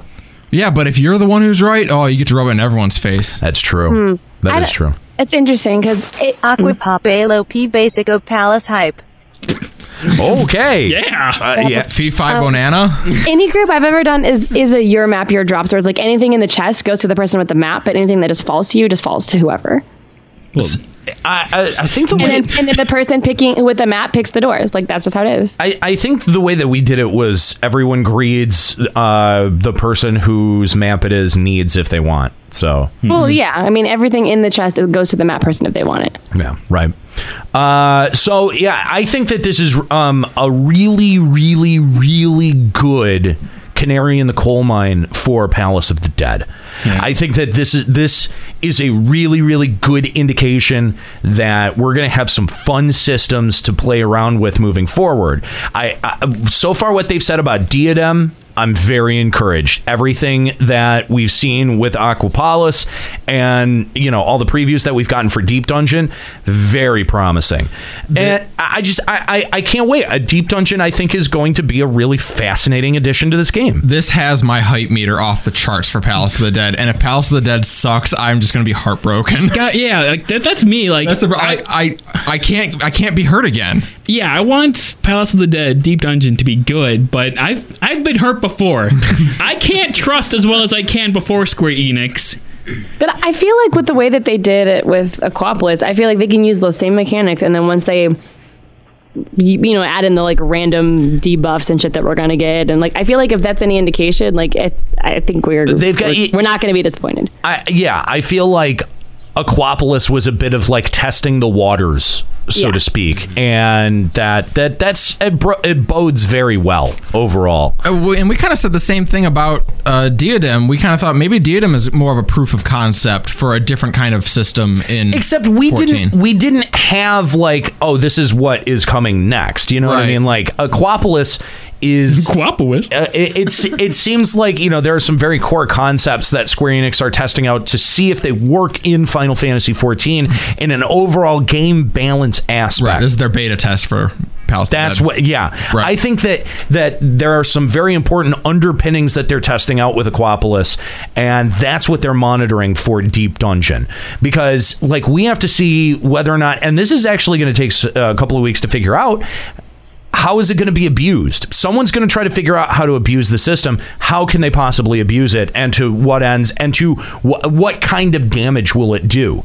So, if you're introducing RNG elements that are not just dynamic elements to a fight or making players react in a fight, but you're actually testing RNG elements in terms of loot distribution and raid progression, not raid progression, but dungeon progression. I think that those are important bare bones concepts that you have to test out first, and Aquapolis does all of those, and that's so exciting. If that's truly what this is, that's because what we've been hoping against hope, that the next expansion of this game will have different elements kind of like that. And if that's what they're trying to do, this is like, okay, let's test if we can have RNG elements in our dungeons. then great. Like if that's any kind of indication of what 4.0 will be like, oh, thank you. Absolutely. Thank you. Absolutely. Looking forward to 3.35 for sure. We also got a caller who wants to call in about Aquapolis and Deep Dungeon. Kerrigan Shark. Kerrigan, welcome to Limit Break Radio. Thanks for calling in. Hey guys, I was actually really tempted to call in last week, basically to predict that the Aquapolis would be DOA, mostly because of everything we had heard about it, and then seen in the, I think it was the live letter where Yoshi P was going through it, and just with the RNG, it was like, okay, so most people are only going to get maybe to the 3rd floor. All the drops are going to suck. How long before everybody's just like, okay, this isn't really worth our time anymore? Right. But surprisingly, I ended up having a lot of fun doing it. I'm curious as to what the actual percentages are with the RNG. I mean, you guys all said that, like, oh, you've only gotten to the 3rd or 4th floor. I got to the 7th. I'm the first time in there. Wow. I mean, lucky you. And that's Yeah, gonna, I think that's gonna make an twice, impression. I think right out of the gate, that's gonna make a strong impression of the entire system. So, yeah, well, like I've actually already done it over like 20 something times. I spent way too much time doing it. I think it was on Wednesday. So I'm kind of burnt out on it. I've been storing up maps. But yeah, doing it got me really, really hyped for Deep Dungeon. Like all of you have already said, but because it's that kind of realization, I think, that it's like, holy shit, is this the first like new piece of content in the game since 3.0 that's actually been good? Like, are we now on an upswing where, you know, like new ideas coming from the devs is actually going to be good? And we're going to get to this here in just a second, but there was some interviews compiled by Slycer of Blue Garter, who posted it up this week, from Dengeki 4Gamer and Game Watch, that talk about 3.35 and beyond. And one of the things that they say in there that I think is really important is that they're taking cues not only from 2nd generation MMOs, but they're going back and re-examining 1st generation concepts. And I think that is very important, because you've got a community of players who are, and it's not all of us. Granted, it's not all of us, but there is a significant thread in this community that do come from 1st generation MMOs, your Final Fantasy 11s, your EverQuests, stuff like that do long for that kind of gameplay. And if you don't in any way explore trying to make some content for that portion of your community, then I think that is to the detriment of a significant segment of the player base. So the fact that they're trying stuff like this, I think that, and hybridizing both 1st and generation MMO concepts, I think that they're going to end up stumbling on something that is going to be really inventive, whether it's Deep Dungeon, whether it's what they're going to be doing with Diadem, or whether it's something in 4.0. This is, I think, the right approach to be taking to say, okay, this is the demographic that we have in our game. How do we make stuff that is both new to them, but also feels like what they recognize? And that's a very important thing. So, I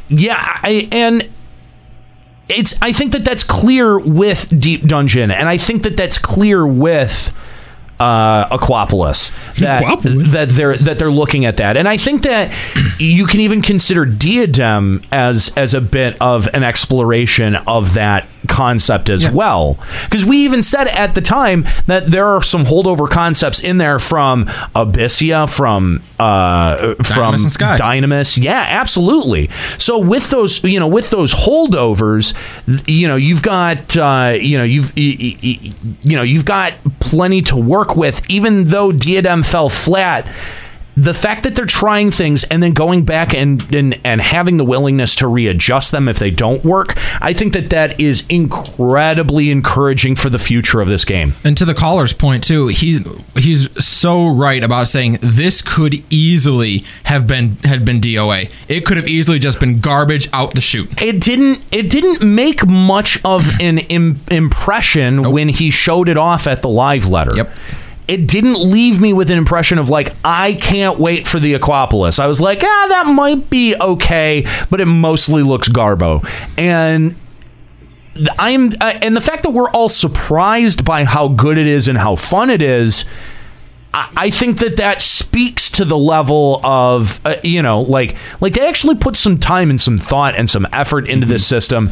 Yeah. And that's some loot. And some loot too, yeah. And some really I love good all stuff. the random materia that just drops. They're making so much bank. One thing about Aquapolis is as I play it, it's the first event in this game where I say anything like, this feels like a modern day Final Fantasy XI event. It kind of does. It feels like an FF11 event. It kind of does. It feels a little bit influenced by Moblin Maze Mongers. And I mean, the fact that you have to do treasure chests, that they attached it to an already existing system. Yep. Very smart. Very, very smart. So anyway, thanks for your call. We appreciate it. If you want to be a caller here to Limit Break Radio on Skype, 810-515-8715, limitbreakradio.com/Discord. We want to hear from you. How excited are you for 3.35? Are you still very much hype on the content that we got in 3.3? What's your favorite stuff? What's your least favorite stuff? Let us know. Again, Limit Break Radio on Skype, 810-515-8715, limitbreakradio.com/Discord. Let's talk PvP. We got Fields of Glory added. And now, Woody, I want to talk to you about this because your prediction was dead on. Mm-hmm. It is Camp Glory. It's not just Camp Glory. You've got Owl's Nest in there as well. Yeah. I remember going there at one point. I actually spent a significant amount of time in Owl's Nest. And the cool thing is that my party started on the Owl's Nest side, so I immediately recognized where I was. Oh, yeah. And it's interesting because back in the 1.0 days, people used to try to pull context clues from things that were in the game about what jobs might be added, or what was coming in the future. And one of those buildings used to have a sign that had antlers on it, and a lot of people thought, hey, that House might be of Baratheon. That might be Beastmaster or something like that. I remember that. Yeah. And that building is still there. That plaque is gone, but that building is still there. The windmill that was there there's just tons of rubble surrounding it. It is very, very cool. That was very iconic for that area. Yes, exactly. For a 1.0 player, that was a really big deal to me. I like the fact that now we have East Quarthus back on the map. Mm-hmm. I mean, yes, it is a strict PvP zone, but that zone, man, that portion of the zone really got fucked up by the calamity, and I'm just excited that we get a little bit more Quarthus. Not much story that takes place there. Right. It's mostly just, hey, look, this used to be a place. Hey, go kill people. Pretty much. How many times do you run it? Go kill just ice. once. Just once. And I like the event just doing it once, where it's more about data collection. It's actually tallying the amount of points that you're getting on each node. So it's you're collecting points, and it has a nice readout at the end when you destroy a node, or when you've defended a node, or whatever it is. So I like the game mode. Again, it's 72 player PvP. So more than the other front lines, you like it? Yeah, I think so. I'm gonna disagree. Really? Because the one game that I played, I felt like I was just running around hitting on ice blocks the whole time, and then trying to maybe harass the other players. But if there's more than two, then you just run away. Is what I did. Yeah. As a melee ninja. Wow.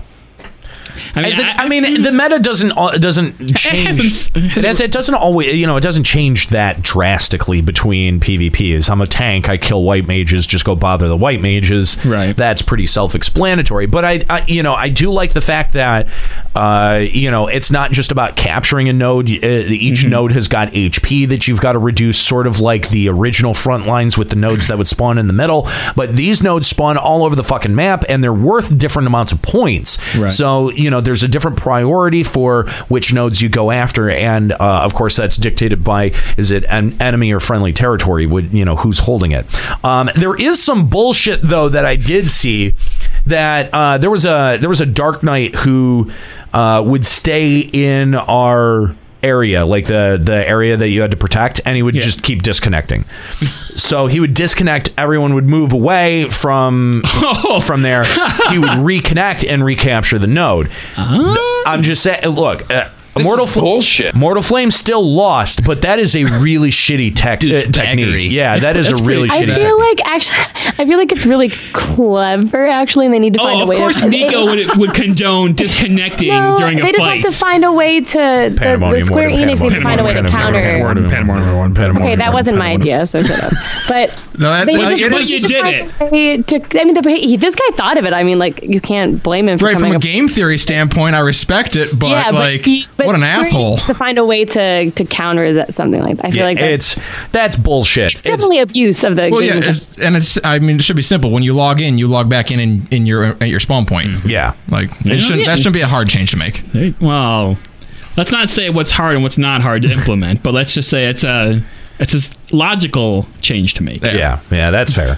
Other than the zone design, I don't really have much for the PvP, other than just the small amount of changes. Man, I'm gonna be honest, after the feast, I feel like Frontlines just isn't really doing it for me. Really? Like, if I want a PvP, I prefer 4-on-4 or 8-on-8? 4-on-4 mostly, but yeah, like, I feel like that has like a lot more skill and a lot more like engaging gameplay for me. Opposed to more like PvP. It feels like more like PvP, and it's more interesting than just that's beating out rocks. And that's kind of been the evolution of it, because like the larger scale PvPs kind of felt like their solution to having an 8-on-8 system or a 4-on-4 system that didn't really work. Like the game wasn't designed around it at the time, so they put these large scale things in that kind of make it work. But then they redesigned PvP for Wolves Den and Feast, and now it works. Yeah. So now you're kind of like, well, why would I do the bigger stuff?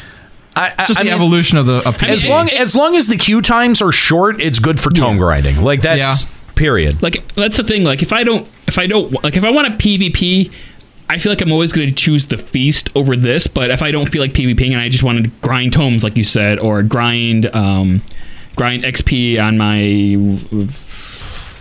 PvP rank, then I could do this instead. But if I don't feel like I want to contribute very much, so fair enough.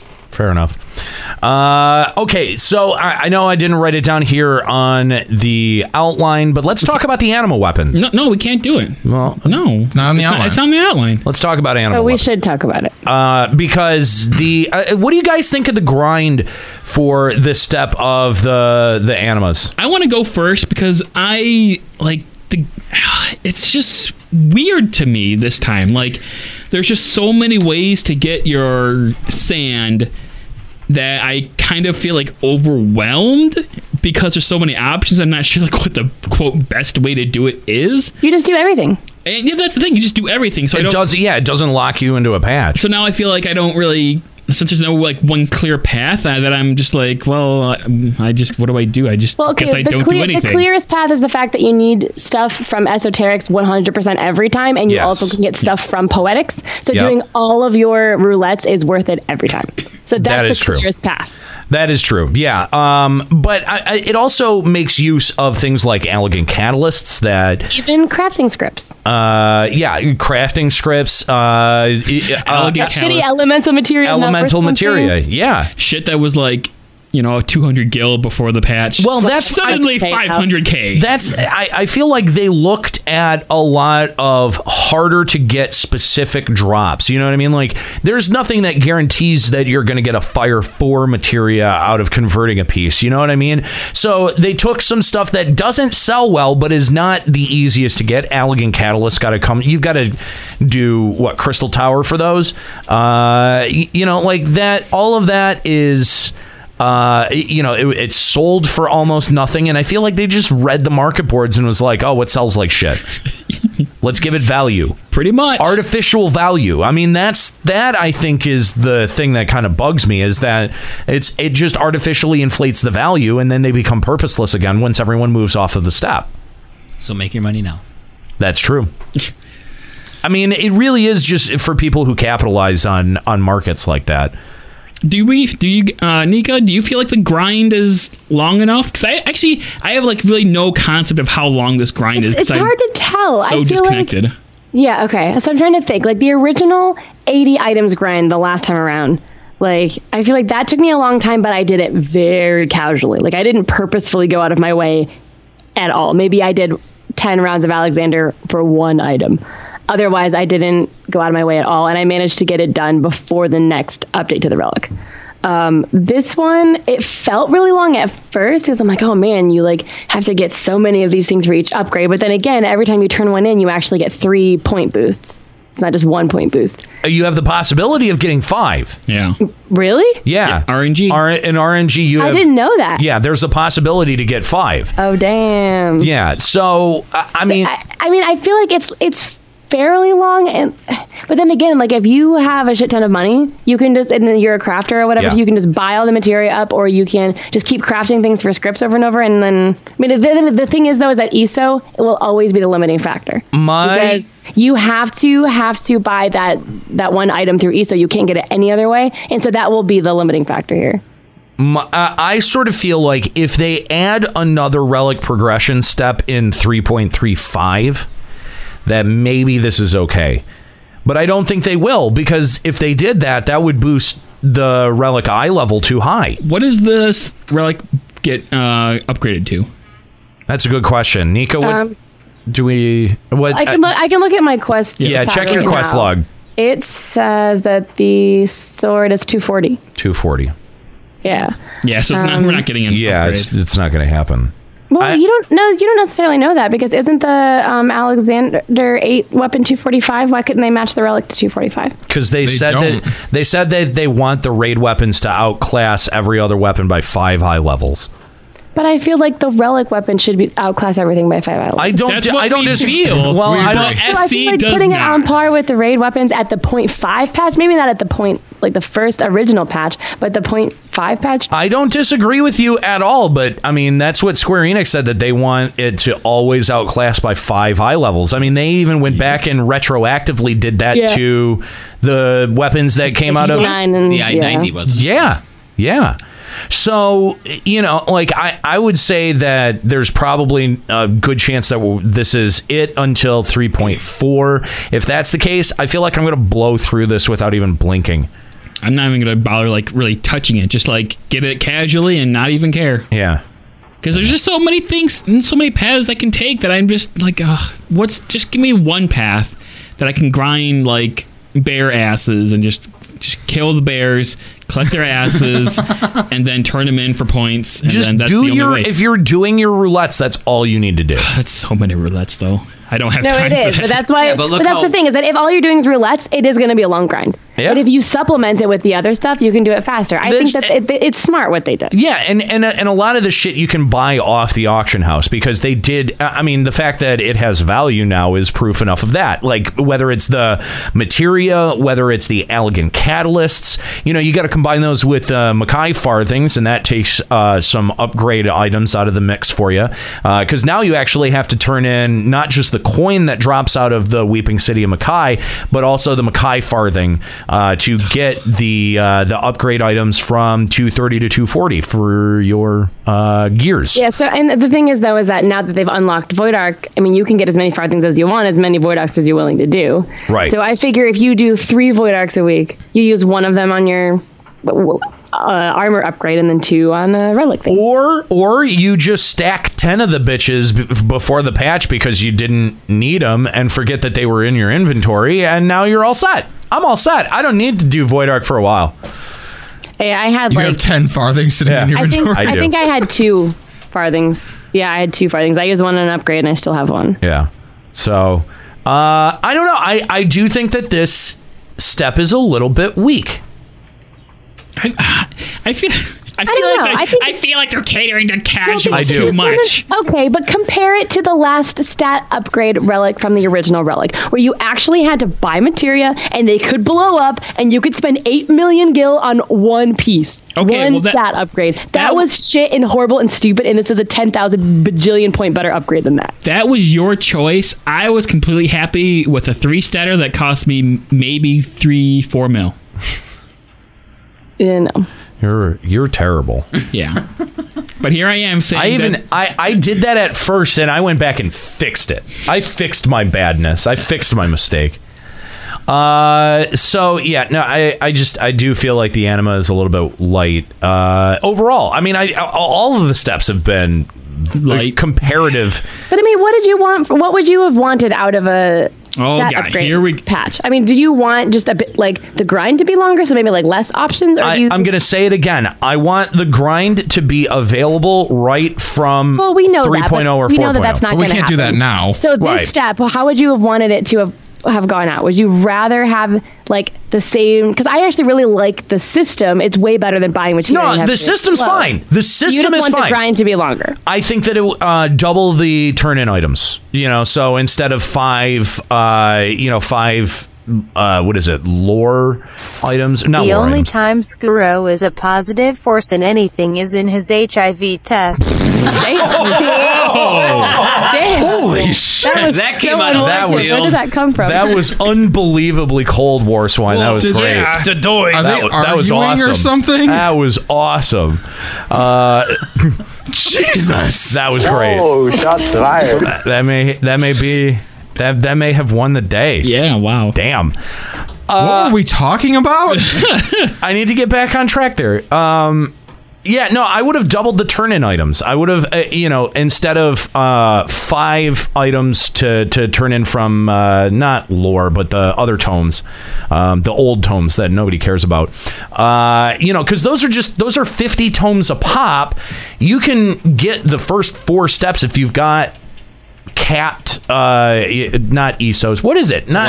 Poetics. Thank you. Yeah, I didn't even realize that poetics were a thing. Soren comes to me today and he's like, yeah. I was like, how did you get so much more than me? He's like, oh, I just took my poetics because they were capped and I just got like a bunch of this. Yeah, the enchanted. What? Yeah, the enchanted ink and what's the other one? The Avnarian Mist. That's it. The Avnarian Mist. They're only about 40 or 50 tomes one's 50, a pop. one's 40. Yeah, that's it. And so if you had capped poetics, you can get 4 full turn-ins of those. Yes, which is exactly what I did. And I'll tell you what, if it were 10 a pop, I think that would be fair instead of 5. It's so hard to get poetics nowadays, though. I feel. Yeah, you got to kind of go out of your way to get them.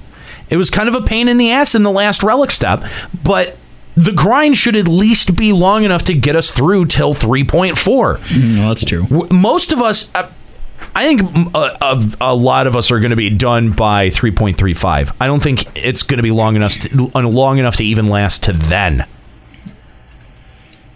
I mean, when's 3.5 coming out? Or you mean 3.35? 3.5. Yeah. We don't know yet. I mean, it's gonna be like 6 weeks. Could probably guess late July-ish. Yeah, I'm gonna guess late July. I mean, it should be about a month and a half. Yeah, it's usually about 6 weeks. Okay. That's usually the timetable we're looking at. I'll have this done by then. Right? Like, I mean, like, I'm like 5 or 6 steps into mine, and I'm not even I've got trying. like 21 points in mine already. Exactly. Yeah. I'm not even trying. But then again, that's because we had already stacked up all of our shit because there was no other reason to use it, so it's literally just been capped forever. But I feel like now that we actually have to do roulettes to get it, it's going to feel a little bit harder. Yeah, you're not wrong. It will be a little more grindy, yeah. Because right now you're just depleting like the all reserves. of us were like, I've had capped ESO and capped poetics for weeks. So like I have not been doing roulettes because I have no reason to use tomes. Now I do. So it's going to feel a little different. Yeah, that's fair, I guess. I mean, we'll see. We'll see how it ends up progressing. I just feel like really like out of the gate, that it seems underwhelming. Yeah, it's underwhelming. It'll be interesting. Like if we revisit this in 2 weeks, it'll be interesting where everyone's at. Yeah, absolutely. Evan in our chat says some JP players have already finished. I believe it. Yeah, of course. The JP. And that's there's no gate on this. There's no gate whatsoever. Yeah. And so if you want to poop sock it, you can poop sock it. Fill them socks. So with your poop. If you'd like to give us a call, Limit Break Radio on Skype, 810-515-8715 or limitbreakradio.com/Discord if you've got the Discord app. Sound off on any of the 3.3 content. What did you think about the Weeping City of Mhcah? Was it too hard? Was it not hard enough? Let us know about the hardness of Mhcah. Also, did you enjoy the PvP design? What do you think of the new PvP mode? Nidhogg, EX, Aquapolis. You could sound off on any of that. Again, Limit Break Radio on Skype, 810-515-8715. We have a caller who wants to talk about the Anima stuff. All right. We have Arthars on the line. Hey, what's up, Arthars? How's it going? Wow, that took me long enough to wait on the line, man. What's up, guys? You've been on the line for 9 minutes. How many relics have you finished? Yo, how's everybody doing? Hey, I'll tell you what. Working in radio, 9 minutes is not the longest call time I've seen, or the longest hold time I've seen. Anyway, Arthars, thank you for calling in, man. How you doing? Thanks for calling Limit Break Radio. I'm assuming you're going to want to talk about the Anima stuff. Yeah, I'm going to talk about the Anima stuff. I'm going to let you guys know, man. This step, by far, I can tell you that this step. Not by far. This step is the hardest to grind step. I can tell you that. Really? It's the hardest to grind? Yes. What makes you say that? You guys keep talking about the crystal sand. That crystal sand is non-relevant. The only thing about this quest right now is the 80 Umbrites. Why do I say 80? You guys keep talking about, Yoshida say that there's a chance to get 4 to 5, right? You guys were talking about, it's not that bad, sometimes you can turn into 5 treated crystal sand. Let me tell you what, 4 and 5. And just to let you guys know, there is also +6 if you are that lucky. Basically, save you 1 Umbrite. Is near non-existent. There are people who completed already, but have never seen any bonuses. I myself just, I just came back from Japan 1 or 2 days later after the patch, so I'm a little behind, but I'm already like more than half done. I have yet to see a +4, +5. So people out there, I'm going to let you know, if you want to finish your this relic, you have to brace yourself that you have to grind 80 Umbrites. Well, of course, you should always plan. You should always plan for the worst case scenario because not everyone has the favor of RNGesus. We know this, and that's only 21,000 ESOs. That's not a lot. 4,000 ESOs. That's not a lot. It really isn't.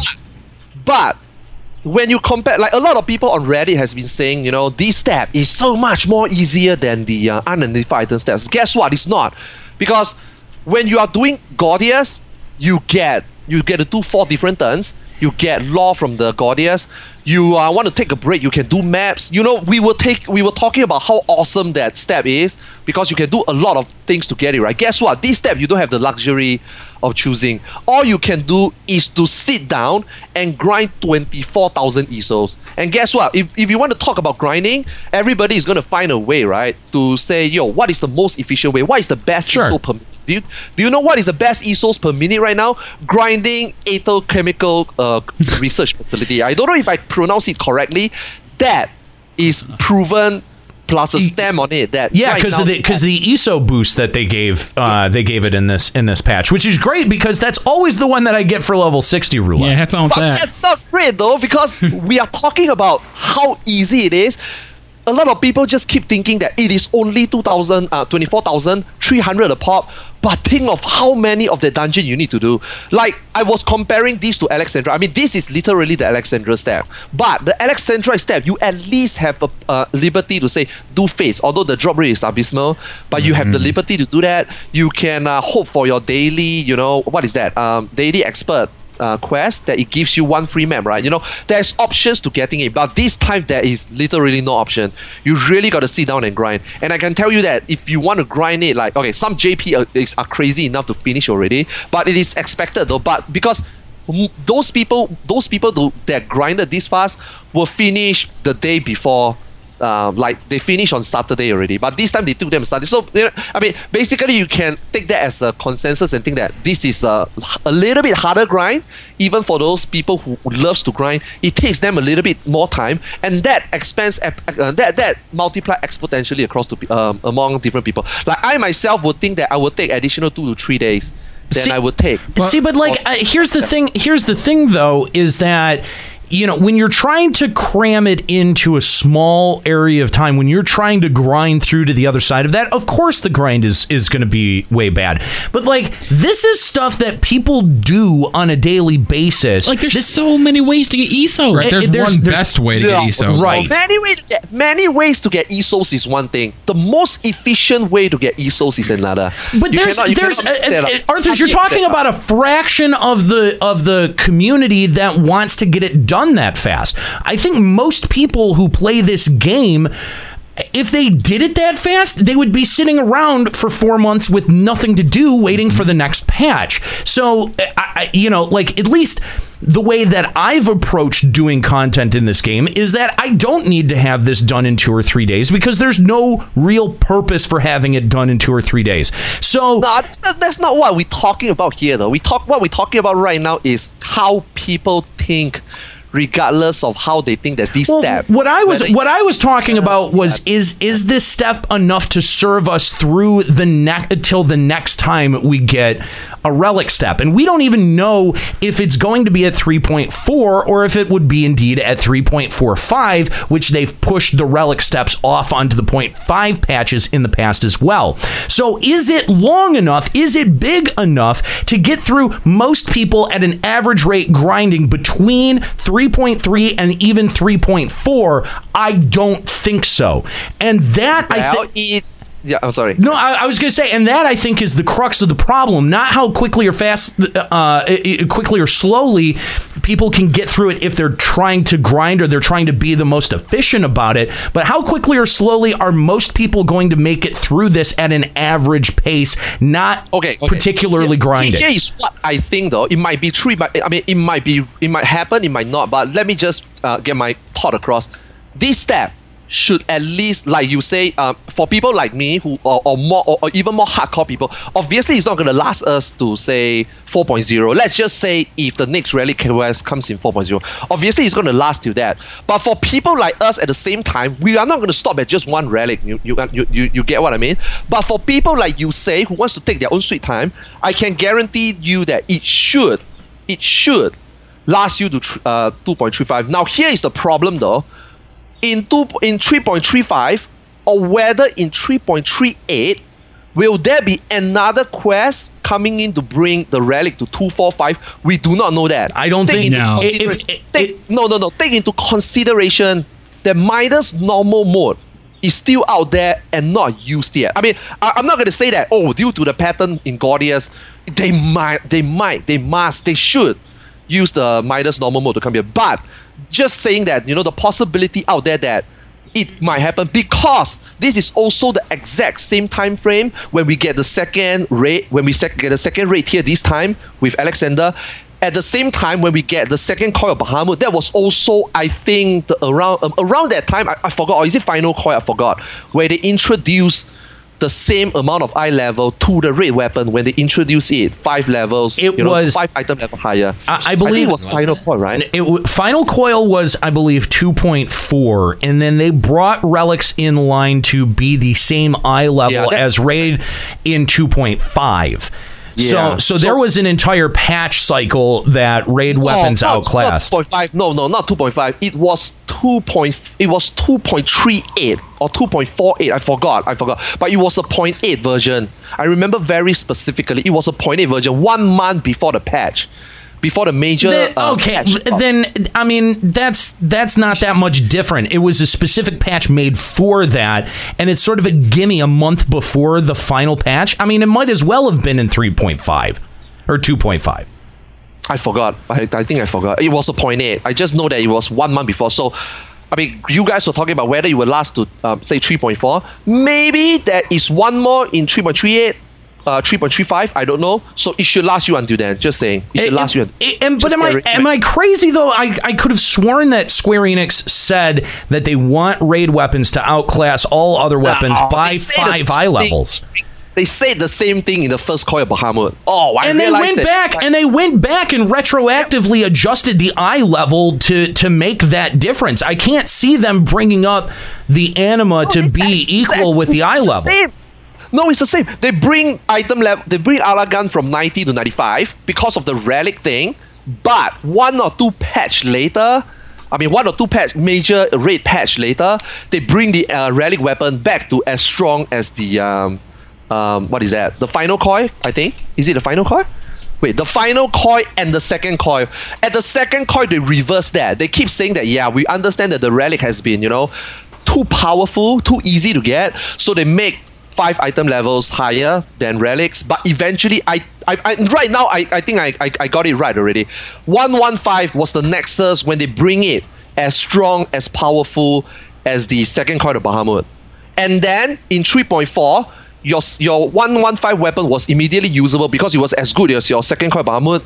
And then in the final coil Bahamut, they bring the Zodiac to be as strong as the final coil Bahamut weapon. So this time there's a chance that it might happen as well. So this grind might last you to, if it happens, of course, like I said, I'm talking about hypothetically. Right. If it happens, there is still a grind, No, I agree. But it's so highly contingent on Square Enix putting in another step at either 3.35 or 3.38. And I mean that's just not something that I'd be willing to bet the farm on at this point. I would guess 3.4. That's what I would guess too. And although I would bet Ascalia on that. Well, fair enough. I mean, if you look at the eye level structure of the way that they've rolled out weapons in the past, and you look at the fact that raid weapons have always, at least in the 3.0 cycle, have been 5 item levels higher than the relics definitively, then I think that's going to be a pattern that they would. No, not Gordius. Not Gordius. Are you sure? Yeah, Gordius was 210. Okay. I mean, it's just it would be weird to have raid weapons and Anima weapons at exactly the same eye level when they've stated several times that that's not what they want to do. That they want raid weapons to what they want to do. So. No, they just didn't want it to be immediately when it comes out, but eventually they want to make.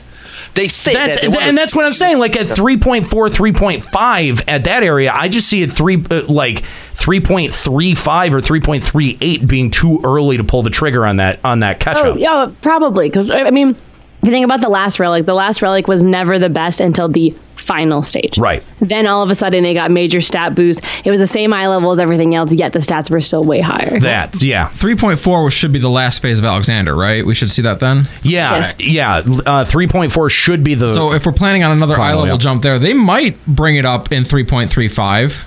And then in the half patches, you're going to get your next level of your relic. That's what I predict. I predict though, because I mean, I'm just talking about the previous steps. The previous relic. They seems to like to do relics like 1 month before the raid patch. They make it as strong as the the raid weapons, so that even those people who doesn't do the raid is still able to, although they only have it for 1 month, it is definitely going to be best in slot if it gets to the same eye level as the Midas weapon, because it is fully customizable now. So they used to do that in second coil and final coil.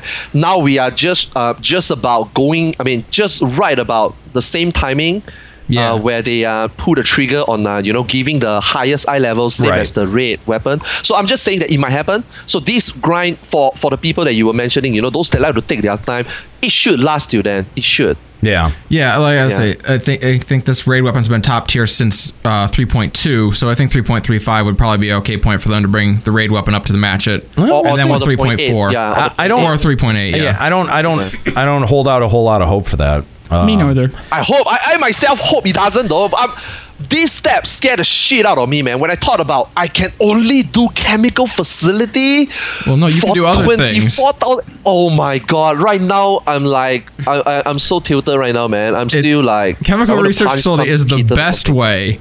But you can do other things for the sake of your sanity. Yeah. So you can look yourself in the mirror and not want to scream. Oh, I'm not sure, man. I'm not sure. Okay, well, just because the best way isn't very good doesn't mean all the other ways don't exist. Like, there's other ways are still good.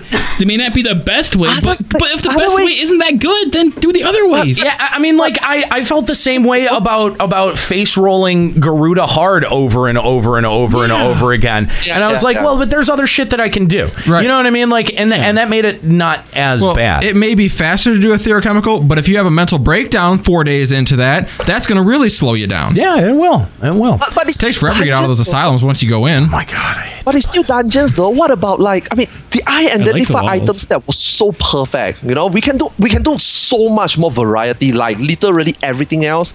So this time is really just title dungeon. I mean, people can say, yeah, you can do the Vanu 45 a day. Oh my god. Have you thought about doing some PvP? Well, I try to, but I don't want to be, like being called a scrub because I'm not confident. It's but the new one has 72 people, and no one's paying attention. Yeah, no one realizes you're there. It's cool. Everyone's just there for the ESOs. Nobody is. Anyone who's actually competing at that shit is in Wolves Den, so I wouldn't even worry about it. Yeah, just go hang out in the 72 man and get some ESOs. It'll be real casual. You're gonna feel great about yourself. Is that sarcasm? Glory. So, Arthars, thank you so much for calling in today, man. We appreciate your perspective on the Anima grind, my friend. Yeah, sure, man. Anytime, man. Check him out, twitch.tv/Arthars. Now partnered channel. You should go check out and subscribe to him. Do it. Twitch.tv/Arthars. What the fuck was that? What? I don't know. It was I don't know. It's only weird if you make it weird. It's only all right, real quick. Juxta, you might be the only one that's done the Hildebrand story. I did it. Anyone who's had 5 minutes has done it. 5 minutes can do it, yeah. Fair enough. I thought it was cute. It was cute. Anything. If you've ever wanted to see Vivi pose like Hildebrand, now you can. Like, it is what it is. Like, what you watch is good. Again, there's not enough of it. You don't really do anything except watch cutscenes, but the cutscenes are good and still entertaining. Hey, guys. The cutscenes are funny. Does anyone remember when Hildebrand actually inquired about stuff? I sure don't.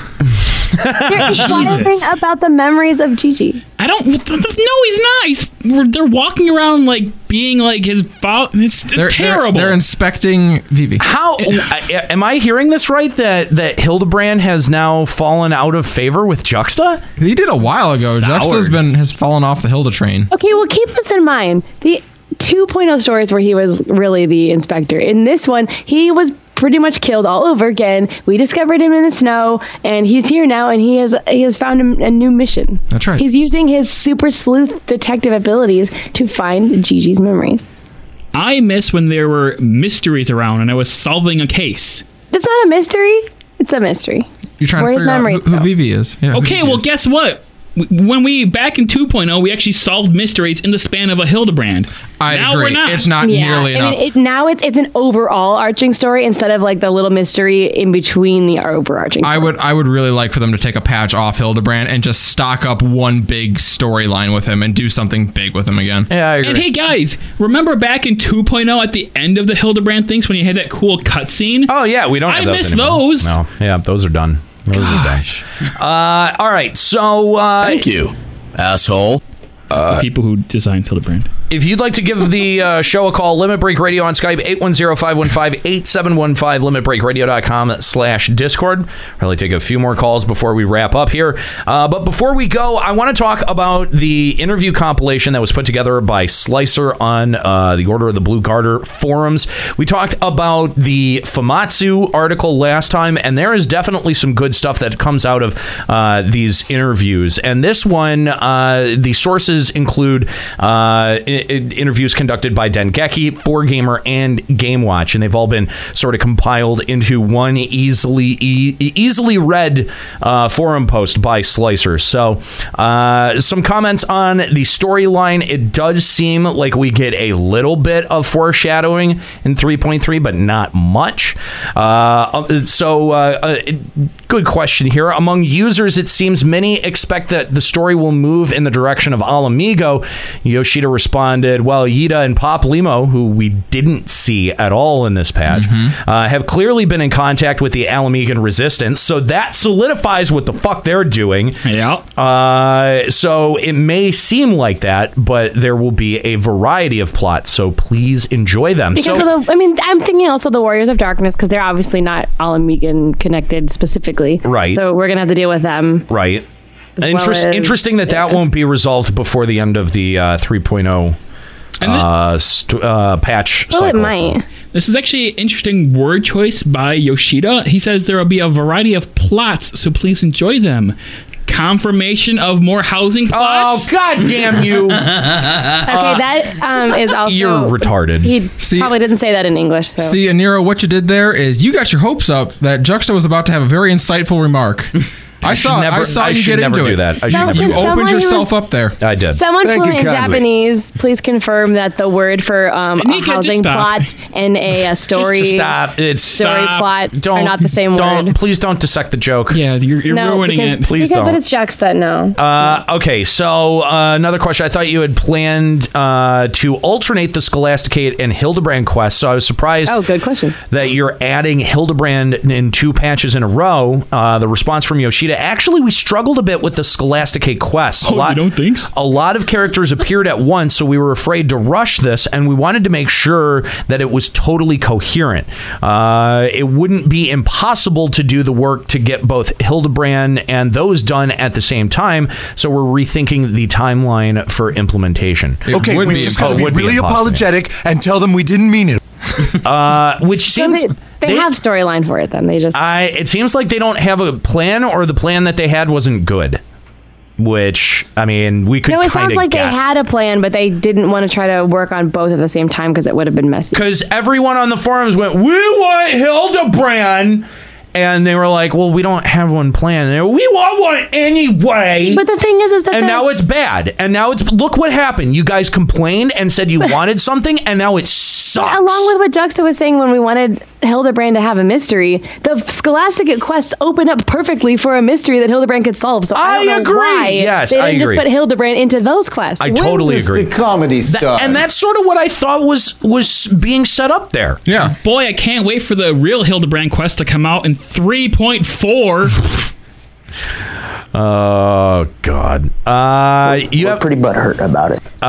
You have another Beast Tribe quest this time to close out their storyline. Will you have another Beast Tribe quest this time to close out the storylines? Like the extra Beast Tribe quest from A Realm Reborn, once you had all the reputation maxed out. Yoshida responds, if we do that, it will either be in patch 3.4 or 3.5. It seems like there's a lot of interest, so there will be more fun experiences Why wouldn't they plan that from the start? That should be an obvious thing. Because it's SE. Yeah. Yeah, that's true. Ignore the obvious. And by the way, the goblins are making Idleshire their base, so will we be treated to Beast Tribe quests for the goblins? And Yoshida says no. Womp womp. The Alexander story itself kind of serves as the Beast Tribe quest line for the goblins, so we don't have any plans to add any other Beast Tribe quests for patch 3.x series. We've already pretty much settled on the content for patches 3.4 and 3.5, so we're in the planning stages now for Beast Tribes in 4.0. I say good. Between Alexander and just the main story quest, I've had my fill of goblins. I agree. And we thought we had our fill of Moogles. You know, I have to say, and I forgot to, we didn't mention this before we moved into the interview, but the little bit that we did get with the Warring Triad in 3.3, I think that was a worthy addition to side questing in FF14 as opposed to a lot of other shit that we've been given.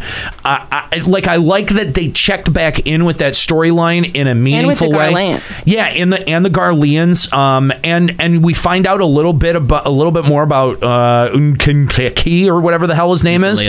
Ukulele, yeah, and we find out a little bit more about his, I guess, where he comes from and his background, his motivations, and I think that was in terms of a narrative aspect, that may have been some of the most interesting stuff in 3.3 so far. But I like that it was not just a couple of a solo trial too. Which is fun. Exactly. That's what I was getting at, is that I like that it was not just go here, talk to this person. It was they actually sent you back in for a solo trial that was not long, not difficult, but pretty interesting. We didn't talk about Moogle quests either. Now that we're talking about Beastmen. Why would you? Yeah. Because do we have to? Why would you? It's crafting. Know. But I don't know. They're super easy though. We don't talk about crafting on the show. But I wanted to, when we were talking about Moogles, I did want to say there actually is a quest where you craft an exploding Koopo nut and then you trick Moogles. You trick Moogles and then you laugh at them. That is an actual quest. I do like laughing at Moogles. Cool. My revenge. I feel like I'm getting my revenge. I'm never. It's all bad. I'm never gonna do them. Really? Yeah. No, I don't. Have you seen the rewards though? No. Moogle dance? Fuck off. I don't give a shit. Moogle chair? Don't give a fuck. Flying mount that's like a little puff of... You know what? You can just fuck the fuck off right now. Let's talk about what was referred to in these interviews for Palace of the Dead. So asking, it's still a ways off, but I wanted to talk a little bit about the implementation for Palace of the Dead in patch 3.35. First off, with regards to participation conditions, although there are no role requirements, wouldn't it be a bit tough without any DPS? Yoshida responds, since everyone starts from level 1, the first time they enter the dungeon, there isn't much difference. A white mage using cleric stance can be pretty strong right from the start. It's quite easy to level up, so as you level, you'll gain additional actions that you can set, like raise, so it shouldn't be too bad if you keep at it. Is this easy mode? Is it the same as when this is... I'm going to assume that there was a typo here, but it says on the page, is it the same as when you normal up? Normally set up where you have additional actions become available as you have them. Oh, normally. I just seen normal. Okay, yeah. So Yoshida responds, it's the same. For efficiency, it would be better to think of the order you have your additional actions set in advance. But it won't make a huge difference. You should note, though, that your actions will go on recast if you change your additional actions in the dungeon. Well, that happens in any That's normal. dungeon. Yeah. Outside of anything that's not considered a town area, that will happen, so that's not terribly surprising. Just reminding all the bads. Game Watch asking, will participation in Palace of the Dead be through Duty Finder? Yoshida said it will be in the form of an NPC. Unlike Duty Finder content, this has no role requirements, so you can proceed with 4 DPS if you want. Although we already have free roles for things like Frontlines in Duty Finder, we want to make sure that we didn't introduce any bugs. Since Quarry Mill is the base of the exploration, you'll enter by speaking to the NPC captain in Quarry Mill. How far will you be able to progress in patch 3.35? We already know that it's going to come out with 50 floors and that they will be expanding to 200 floors in time. Is there an assumption on leveling to reach floor 50?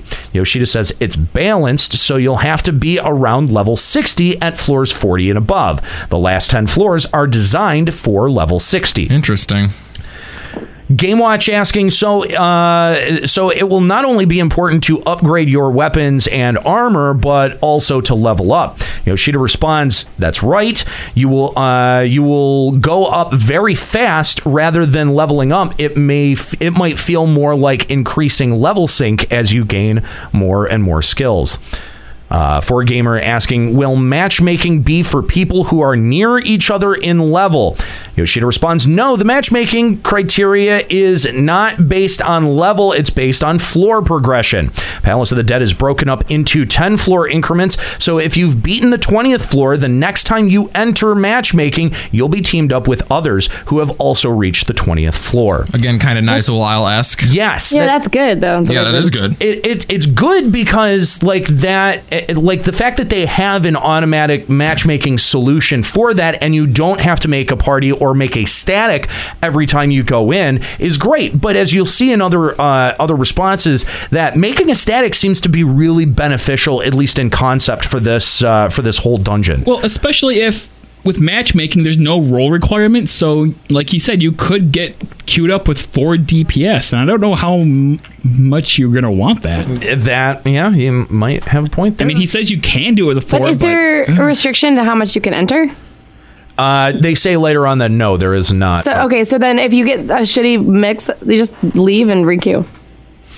Can you play from the first floor up through floor 50 in one run? Yoshida says yes. However, I think that would be pretty time consuming. I think it would take around 3 hours. Oh my God. Who has time for 3 hours? That's not that time consuming. No, that's not that bad. I don't have time for 3 hours. That's how much people spend doing raids on regular raid nights anyway. Yeah, absolutely. I think that for people who want to dedicate that it's there, like it's possible. But for people who want to take it in 20-minute increments, that's also equally as valid. For a gamer in there asking, once you've completed the deepest floor for floor 50, what happens to future play?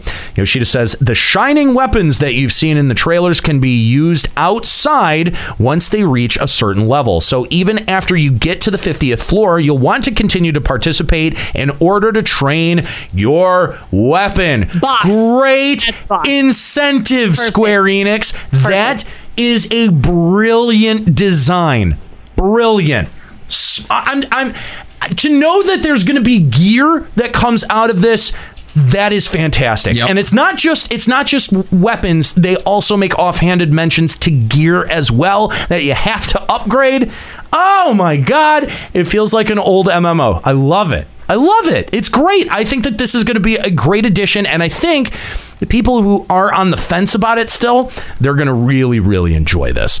How often is your completion progress recorded? There is a boss on every 10th floor, and your progress saves after the boss.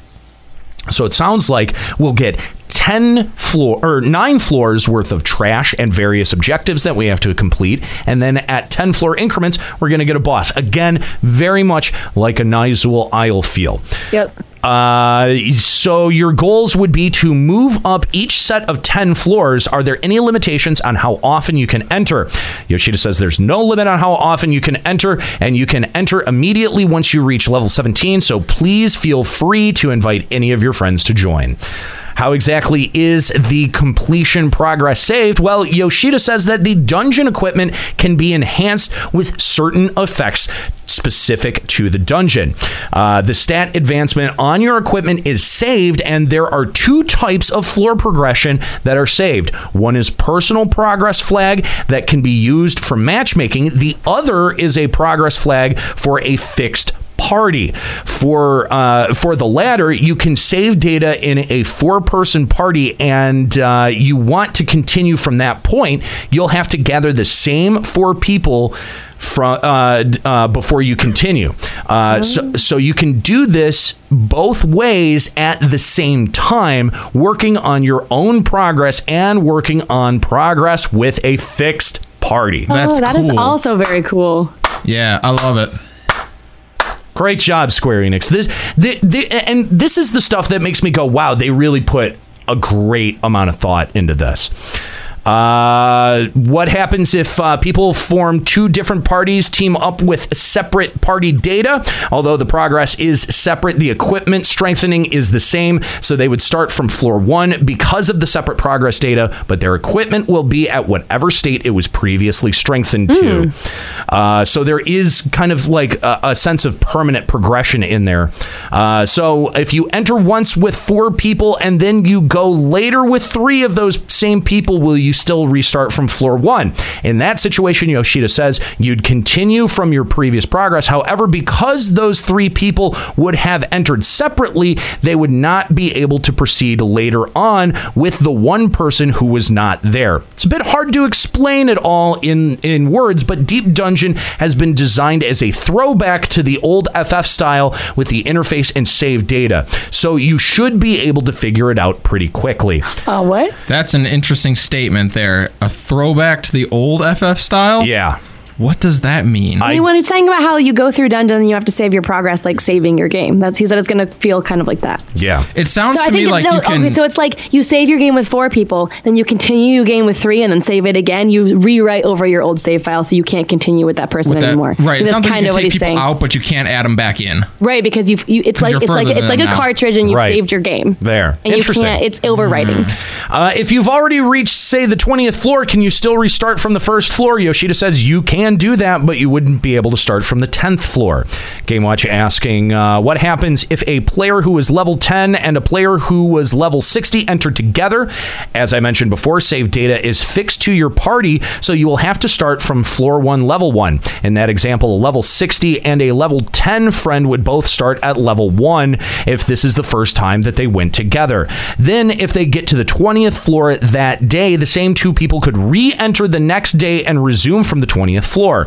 If you go with a team different from the last you teamed up with, it will warn you that the previous data will be erased. The strength of the equipment trained in the dungeon will not be lost, but the leveling progress will be reset. So, right, you only have 1 save slot for your fixed data, basically. Yeah. Level 60 players will eventually reach level 60 in the content, but what will happen when what will happen with a player who's only level 10?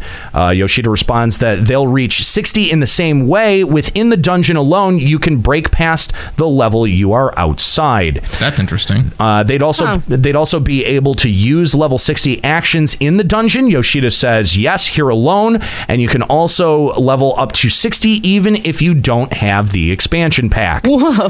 So it's its own separate thing. It is literally its own system. Is there a group of people in this game who are still playing without Heavensward? I don't know. I believe that there are. There might be. I know a few on Hyperion that do. GameWatch asking, will the arrangement of monsters be the same every time? Yoshida says no, it will change every time along with the room layout. From floors 1 through 10, the number of rooms is small. After that, it will increase gradually. So the maps will become bigger as we go on in levels. Wow, that's amazing. I think that's I love great. this. GameWatch asking, will there be more traps as well? That will change rapidly. In the beginning, they are just to annoy you, but in the second half, they can cause a big mess. Specific mention of ones that reduce your HP to 10% in one of the interviews as an example. It's intended to be casual without preparation needed, but you shouldn't just blindly charge in. Are there any rewards from this content that will have utility outside? Yoshida, if you participate enough and train your equipment so that it has the values to reach a certain level, the reward is that you can take that trained equipment outside. How strong will it be? Yoshida responds that the item level will be high enough so that it has practical use around the time of patch 3.35. However, given that you can play it as many times as you want freely, it won't be as strong as the completed Anima weapon or augmented lore equipment.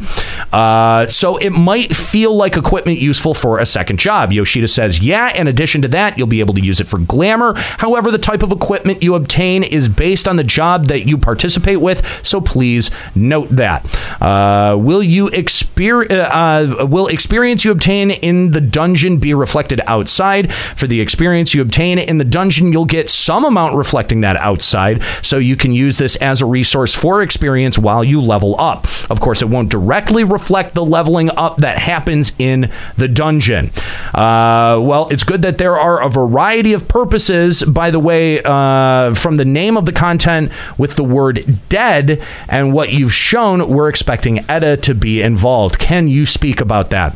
Yoshida says, well, a certain woman was shown in the trailer, but please wait until the content is implemented. After you complete Deep Dungeon for this patch, there will be certain side quests that occur, and once you clear certain quest, a certain character's story will be completed. However, if you want to know all of the truth around that, you'll have to wait until more floors are added. Hopefully, players can get excited to find out more and challenge the new floors. About this certain character.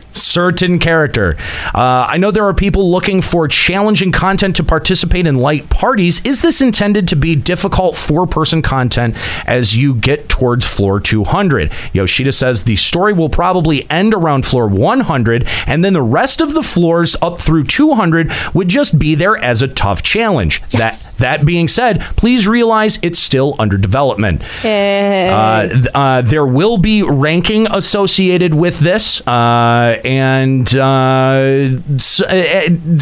there's a little bit more.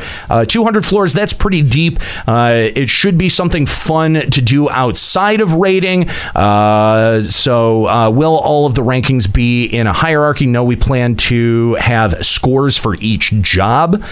And if you want to know more, you can find the full article and translated interview over at Blue Garter. Again, shout out to Slycer and all of the Blue Garter staff for their hard work and getting that information out to the community. God, everything he says about I love it, like, there's very little in that interview that gives me pause. Exactly. I'm just super excited. Deep Dungeon, I think, is going to be absolutely fantastic, and I cannot wait for its implementation. All right, guys, I'm sure that there are a few of you hanging on the line that want to call in, and I know that we've got some emails to get through, but the thing is we have got to call this episode good because we've got to turn around and we've got to be ready by 4:00 to live broadcast the EA conference out at E3. That's going to be happening over at our other channel, twitch.tv/Final Encountercast. We invite you to join us. We're going to be watching it in the stream and reacting to certain things. Ooh, get hyped! And then we're going to be talking about it afterwards and taking your calls. So if you'd like to react to anything that's going on the E3 convention floor, then make sure that you join us over at twitch.tv/Final Encountercast, because we're going to give you the opportunity to sound off on it and let all of our listening audience know how you feel about 2017's upcoming games.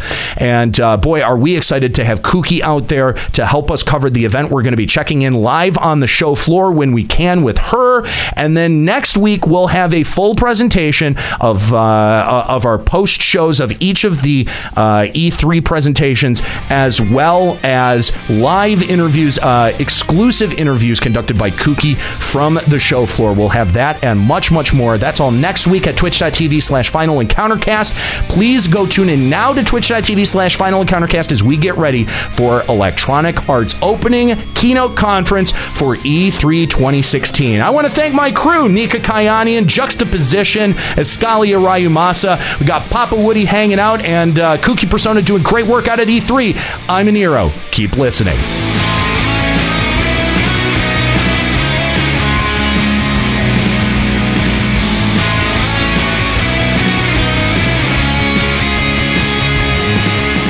Limit Break Radio is a production of LimitBreakRadio.com and Bender Media Productions. Today's episode was produced by Aniro Grigori and Juxtaposition. Final Fantasy XIV and Eorzea are trademarks of Square-Enix. Funding for Limit Break Radio is provided by Miri Kennett, Captain Failboat, Zurian Urexin, Azura Giacho, Bianca Forwin, Kalina Ashsaber, Thor Carson, My Waifu, Satori Komeji, Darbykins, Sakura-chan, and fellow Limit Break Radio listeners. To support Limit Break Radio, visit patreon.com/Limit Break Radio. Opening music in this episode from Daniel Lambie. Listen to Man with the Machine Gun and other great tracks at facebook.com/Daniel Lambie Metal Gamer. Closing music in this episode provided by Husky by the Geek. Listen to this and other great Final Fantasy XIV and video game rock covers and original music at facebook.com/Husky by the Geek. In-game graphics for Limit Break Radio's Twitch stream are provided by Diamond Multimedia. Check out their line of AMD graphics cards and other hardware at diamondmm.com. Limit Break Radio and its hosts are solely responsible for its content.